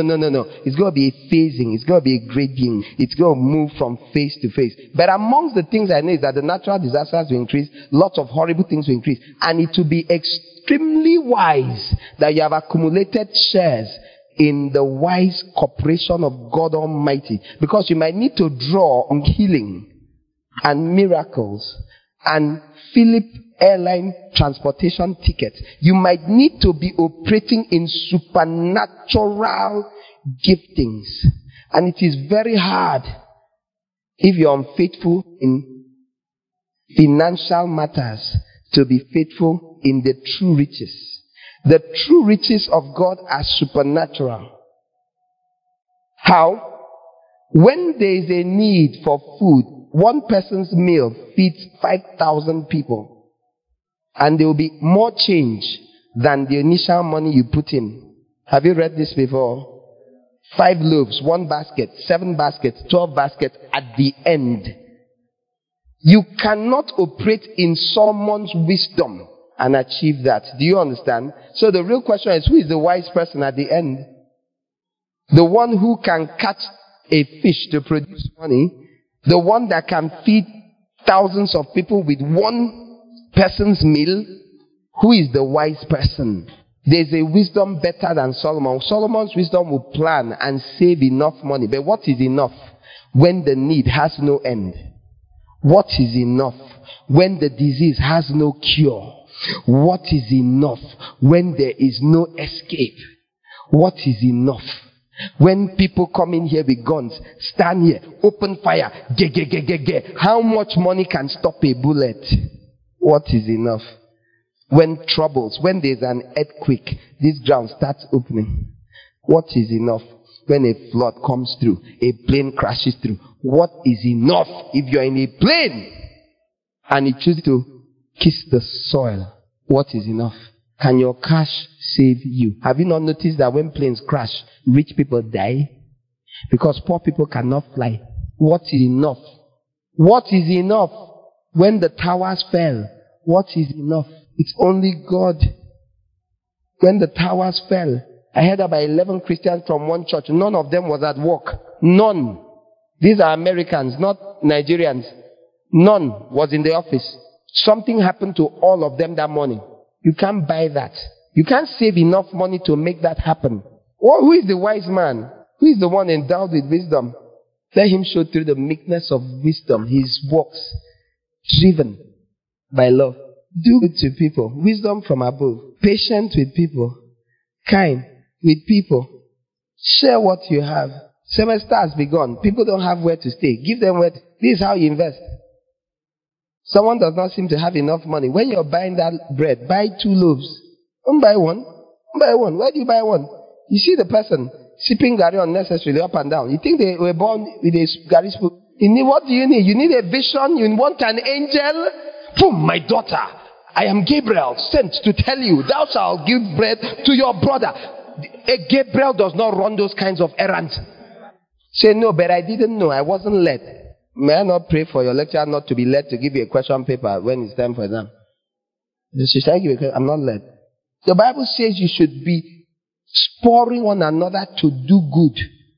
Do good normally. This is wisdom from above. It says, be normally good. Where you err. Once in a while, in this gathering, this congregation, you're going to have I give you permission to rebuke your brother or sister. Say, come first, wait. This is the 3rd day. You have bought fish and eaten alone. You think I don't like fish? When did I say I only like meat? Tell it.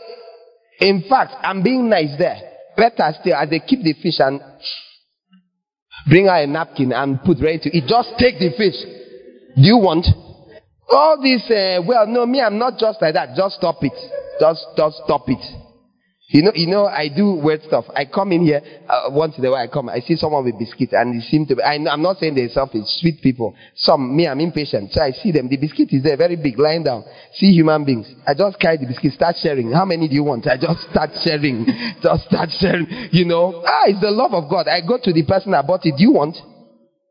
What's wrong with you? Why do we have to keep taking permission to be Christians? What is it? How much did you pay to breathe? Have you been paying to breathe? You walk around saying, God, 5 naira, 5 naira, 5 naira. What's wrong with you? We have to do good till it is normal. This is how you invest in the wisdom from above. The wisdom from above, you don't go to school for it. You obey God and it starts becoming real. You're becoming a wise person. You become a wise person. Because is there risk? Like all business, massive risk. What if I don't have a chance to buy fish again for the next? You survive. Do you know the easiest answer to most of these things? You survive. No, check it now. Will you die if you don't eat fish? Alone? You live. You just... But you live. Don't go and carry someone's fish that will fight you. You have to check the person before you take... If they look like I'm very gentle, even though I don't know what she might become if you take her fish, but you have to check... If you know someone like, because of Jesus, just say, sorry. Or you open the door first and keep. Cut half. Then, run, call me. Give me the person's number. I'll talk to the person. But, we must love. The wisdom from above is pure. It is peaceable. I agree. It's gentle. It's easily entreated. But we all must learn. Come back, Yodua. We all must learn to walk in that wisdom. It's an investment for the age to come. Can you stand to your feet? And I want us to form a little circle inside your cave. You're outside the circle, come in. Move that, keep it there. You do need to be filled with the Holy Ghost. We won't do baptism of the Holy Spirit now, don't be afraid. But I'm just telling you, you absolutely need to be filled with the Holy Spirit to be receiving information from the Most High God on what's happening in His company. There's so many beautiful things. It seems very to obey God foolishly. It seems like you might lose. You don't lose on this. Jesus died. Where is Jesus now? Have you heard recently?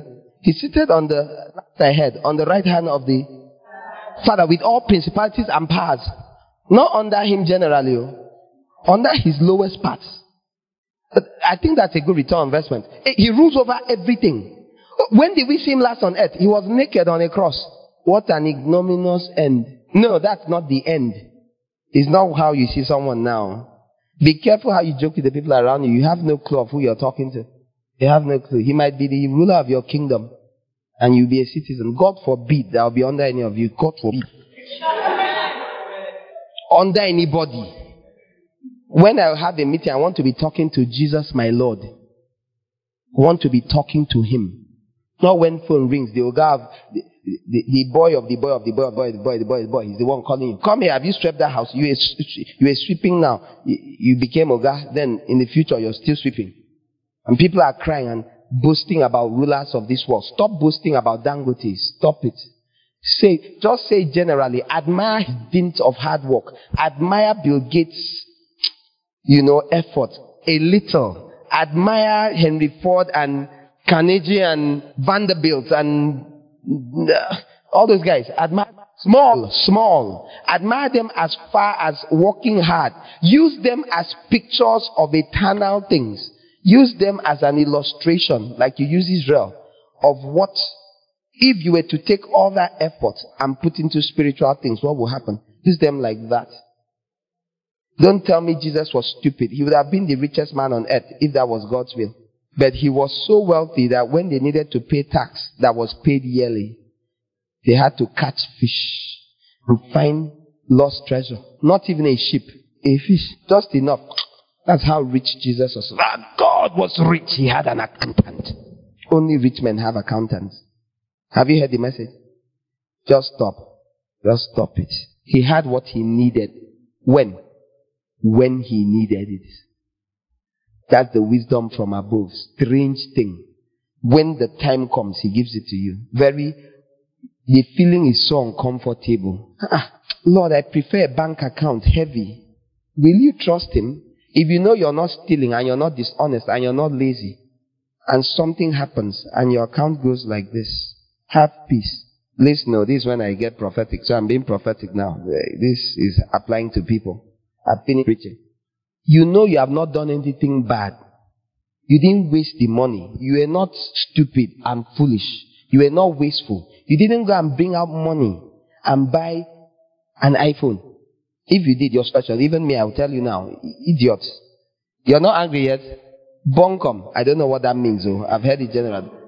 Can you give me insult to use? Don't go back to your flesh. Stop. I don't know what to call you. Bought something for 300. A friend of mine bought 300 and something thousand. They stole it and sold it for my medical doctor friend 350,000 some years ago. He said, you know what vexed me? The guy that stole it sold it for 40,000 or 20 something. Oh, brand new iPhone. Oh God, deliver us from wickedness. Hi. How many phones can 350,000 buy? You can start a shop. You can start phone business. The guy is a medical doctor or big man. If I catch you, it's me that will steal it.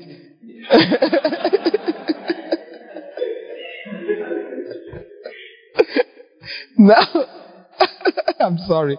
I'm enjoying myself too much. But please, if you did all you could do, and then circumstances arise and your money finishes, don't bind the devil. It's God. And among the circumstances that may arise may be a deadline and someone needs to pay their fees. Someone needs where to stay. Someone needs 20,000, 30,000 to make up. It's really important. Not for show. Not clothes. And you look at it, your savings. I've been saving this money for 2 years. How you did it, I don't know. I tell people there's a time for everything. There's a time when you may be doing a job, you can have large amounts because you need to build a house, you need to acquire something big. And God will allow, because you need to buy a car. That kind of thing. But for you to start saving from now, planning for your child when you marry, school fees. There's nothing in me that can ever see eye to eye with you. I can never come into agreement with you. You're not okay. You are already disqualified from what we are discussing. You're not a wise person. You live for now. You don't live for tomorrow. People say, but that's tomorrow. No, that's not tomorrow. That's doubt, unbelief. The bank you're putting in will crash.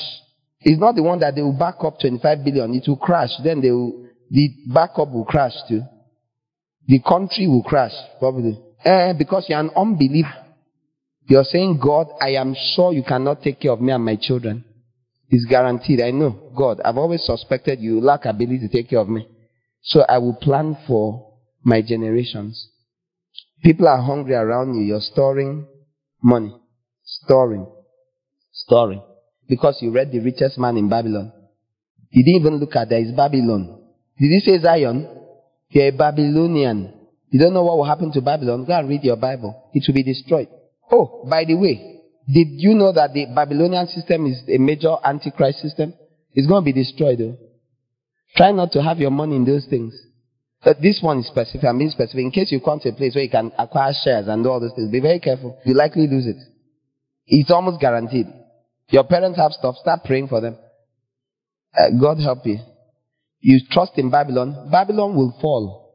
It's guaranteed. It's in the book of Revelation. Babylon falls. I told you I was with a friend, 2008, Lagos. Sat with him like this. I said, all these shares, all these people buying shares, it will crash. It crashed the next day. You know, when you hear me say, I hate being a prophet, what a job. I pity the people that have called full time. Man, I do it part time. Small here, small there. I said it today. That guy used to deal in stocks and shares. Used to help trade. He was very interested in all that stuff. The next day, crashed. I told you I was talking with another friend some time later. As I said it, he said, hey, my brother, it's true. I lost 20 million in that thing. Imagine what you can do with 20 million. I'm not saying someone told me that told someone. I didn't read the news. He was standing in front of me. And he's a serious Christian brother. He said, God was pushing me to move out. 20 million. Is that a joke? How many lives could you touch with 20 million? But do you know how hard it is to store up that amount of money and just respond to God anyhow? Which one is better, to have taken that one and shared out to people? Is it like Larry or like Harry? I see your slow brains. Oh, you remember? Who posted that? Larry or Harry? Go and read it on the classroom. Which one would have been better, to take that 20 million and dash everybody 5,000? How many people can you dash? Who knows maths? 20 million. How many 5,000? How many people? About 400,000 people will get 5,000. I don't know how many, even if it's only 40,000. But you know, you'll be a very popular person. You know how many people will like you? I don't mean on Facebook. If you gave 40,000 people 5, all lost. Is it a joke? May you not build your life on Babylon. But I am telling you, crashes are going to increase. Watch the news. I don't watch the news, barely ever. Once in a while, in 5 days, I remember, news, small. I set something on my Allo to be telling me, send me news by 7 a.m. So I see a few headlines. Sometimes I forget to see it. But, sweet people of God, watch the news. Watch what's coming on your world. You're growing up, so it's time to pay attention. There will be stock market crashes, shakings, disasters. In the midst of that, people will be growing like Joseph, that are listening to God. Some of them will become very wealthy while those disasters are happening. I pray they will be Christians, but Christians who understand what it is for. God has told us, God's going to do stuff. The people handling finances, major finances, real finances, for the kingdom of God, not for new cars. For the kingdom, if they buy a new car, they need the car. The old one is old. But if it is to carry it and be flaunting, I've arrived. No. Close your eyes and pray. What wisdom have you been feeding on? Which wisdom have you been preaching? What have you been pushing and peddling?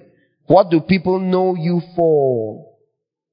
In one omnibus prayer, pray God to forgive you for being Solomonic in thinking and pursuit, if you have been. And also ask God to teach you the greater than Solomon, that God will reveal this more and more. You will live for the latter days. God will help you live for the latter days. You won't run up and down doing things with your brain. You will do what God leads you to do.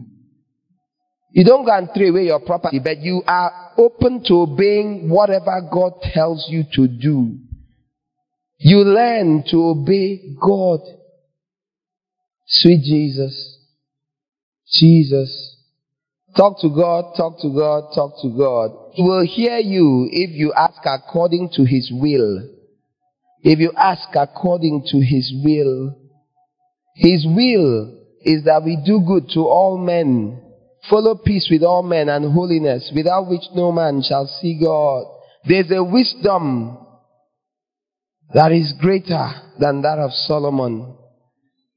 God revealed it to me, to those who are mature, those who want to grow, those who, like the rich young ruler, if you would be mature, sell all, follow me. If you're in that category of persons who want the latter days to be greater than the beginning, my end shall be greater than my beginning. This is my prayer, God. I do not want to end worse than I began. Jesus. We pray you receive eyes to see, ears to hear, and an understanding heart. Remember, test all things and hold fast to what is good. For more information, visit our website at gods-lighthouse.org.